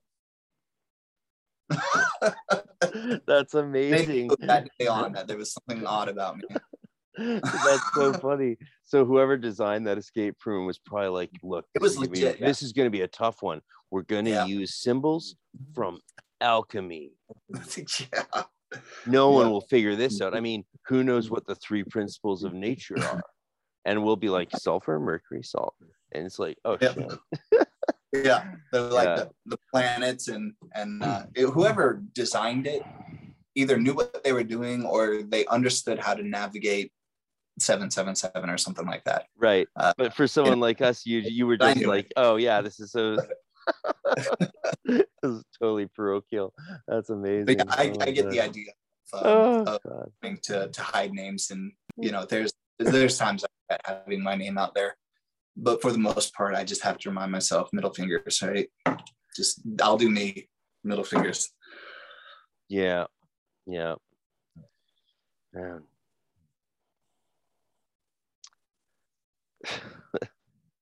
I don't know. I think we've covered most things. This has been an amazing talk, man. This has been an amazing talk. I can't tell you. Yeah. You'd come back? Yeah, totally. And I don't know how your viewers will feel about I don't know how long it's been. It's like hours. What we started at 9:30? 3. I don't know how they'll feel about a 3-hour podcast, but here it is. Oh, you don't know my viewers. Brother, there's interviews on my podcast with people that are over 5 hours. Dang, okay. Yeah. But interestingly, what's weird is there's a strange jump. The episodes that breach 3 hours get more listens than the episodes that don't breach 3 hours. Which I find it's almost like someone sees that less than 3 hour mark. And I guess and I've noticed this myself listening to some podcasts, like ones I really love. And if I notice they're shorter than I expected, I'll be like, oh, it probably doesn't get into much deep stuff. Oh, well, I'll skip that one. Whereas if I see it's like really long, I'll be like, there's no way 2 people could talk that amount of time without saying some like either fucking interesting shit or fucking hilarious shit. Hopefully sense. Both. So, I don't know. And, maybe none of this is true. Maybe it's just like all 3 of my interviews with Rufus and I'm just making all this up. I could be an illusion and you're just in a DMT trip. Hard to do that without doing DMT. Or is it? You should try some DMT sometime. This is a great note to end on. Where do you live? I'll drive down. Oh, that's right. I'm not even allowed to leave my province legally, let alone go into another country. Yeah. Strange days, brother. Strange days. Yes. Do you have any plans to do magic to improve the state of the world? Always. Though. Oh, that's interesting. It's little steps at a time. I don't go the route of, trying to heal the whole world at once, start in my neck of the woods, the people that I know, the community that I love, and moving forward from there. It's one of those things of being a professional magician too, is people do want help, and you don't know who needs it until they come to you, so while you have your friends and your neighborhood and those you love and the communities you admire, there's more people out there. One of my favorites was a woman in Texas who had lupus and was in a flare and she could hardly move, and her employer was she was migrating from short-term disability to long-term disability, and her employer was holding out on her and not going to pay her. Just a whole fucked up situation, you know. And financial crises with that too. You know, there's people out there who you don't know, who are, you know, knowing of autoimmune diseases and how they can affect people. Like, I want to help people like that, you know, but I would never have known. She's in Texas on the whole total, you know, 12 hours away from me. God, 18 hours away from me. I don't know. I don't even know how far away it is from Omaha. Long ways. Anyway, there's people all over the world who need help, who are looking for help. And, you know, you have ethical calls to make with all of those kind of decisions and what you're going to do. But it's important that you remain human. You know, you be a human and be a compassionate person and do what's right in every different situation. But people need help. So, yeah, I always try to improve the world. Amen. And what a great note to end on is, you know, that's the call, like, you know, help the world. And for someone who's I just want to say though, for someone who's abandoned the tarot a little bit, you have some of the most beautiful magician card I might have ever seen in my life up on the wall behind you. And I know we've agreed not to share this video recording, just the audio, but I got to say, I have to comment on it, even though it's going to annoy people because they can't see it. Where is that from? Who made that? My wife is aesthetically inclined and gifted, and I am not. These came from an artist on Etsy. I'm pretty sure if you, oh God, I hate to say, go look up the word tarot on Etsy, because God knows what those results, how many you'll get. But maybe tarot artwork and you'll find it on Etsy. Amazing. These are prints, so they're on. Yeah. No, I can't believe how much I like that magician card. Yeah, she picked out the frame on all of that stuff. So I mean, that didn't come with it. It was just a print. Well, she has wonderful taste in art and husbands. Thank you. I think so too.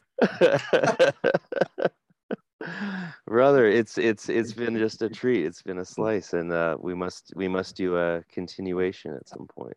For it. Once the Peterson book's out and next year and all that, and yeah, like I'm sure the Facebook group will go wild December 2nd after everyone's got that.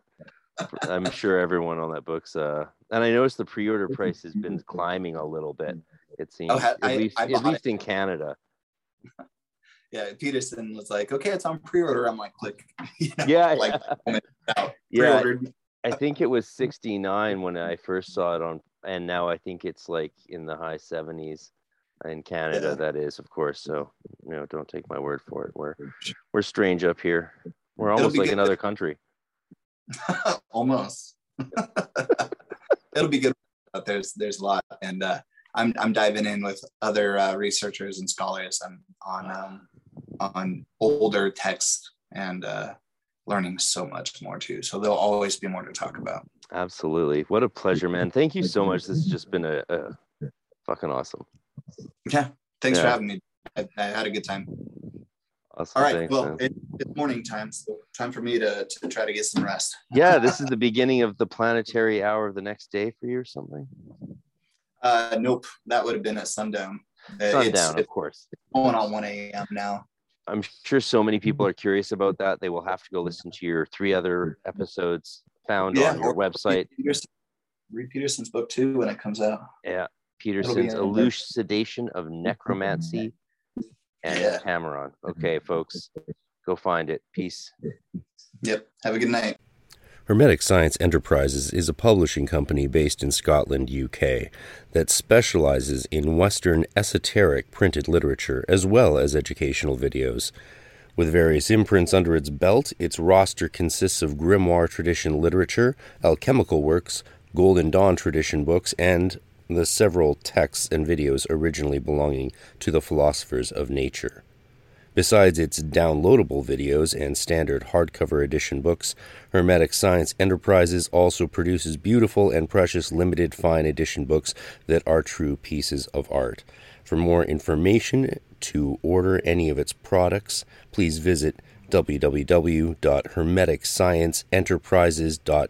hermeticscience.co.uk. That's hermeticscienceenterprises.co.uk. And as a lot of you know, I've talked with the publisher Lenny on the podcast before, including a 6-hour epic extended version on the Patreon, and seen the fine edition of his new grimoire of Scott's Discovery of Witchcraft, which is only available for purchase up to 50 limited copies till the end of May, I believe. So check it out now, hermeticscienceenterprises.co.uk.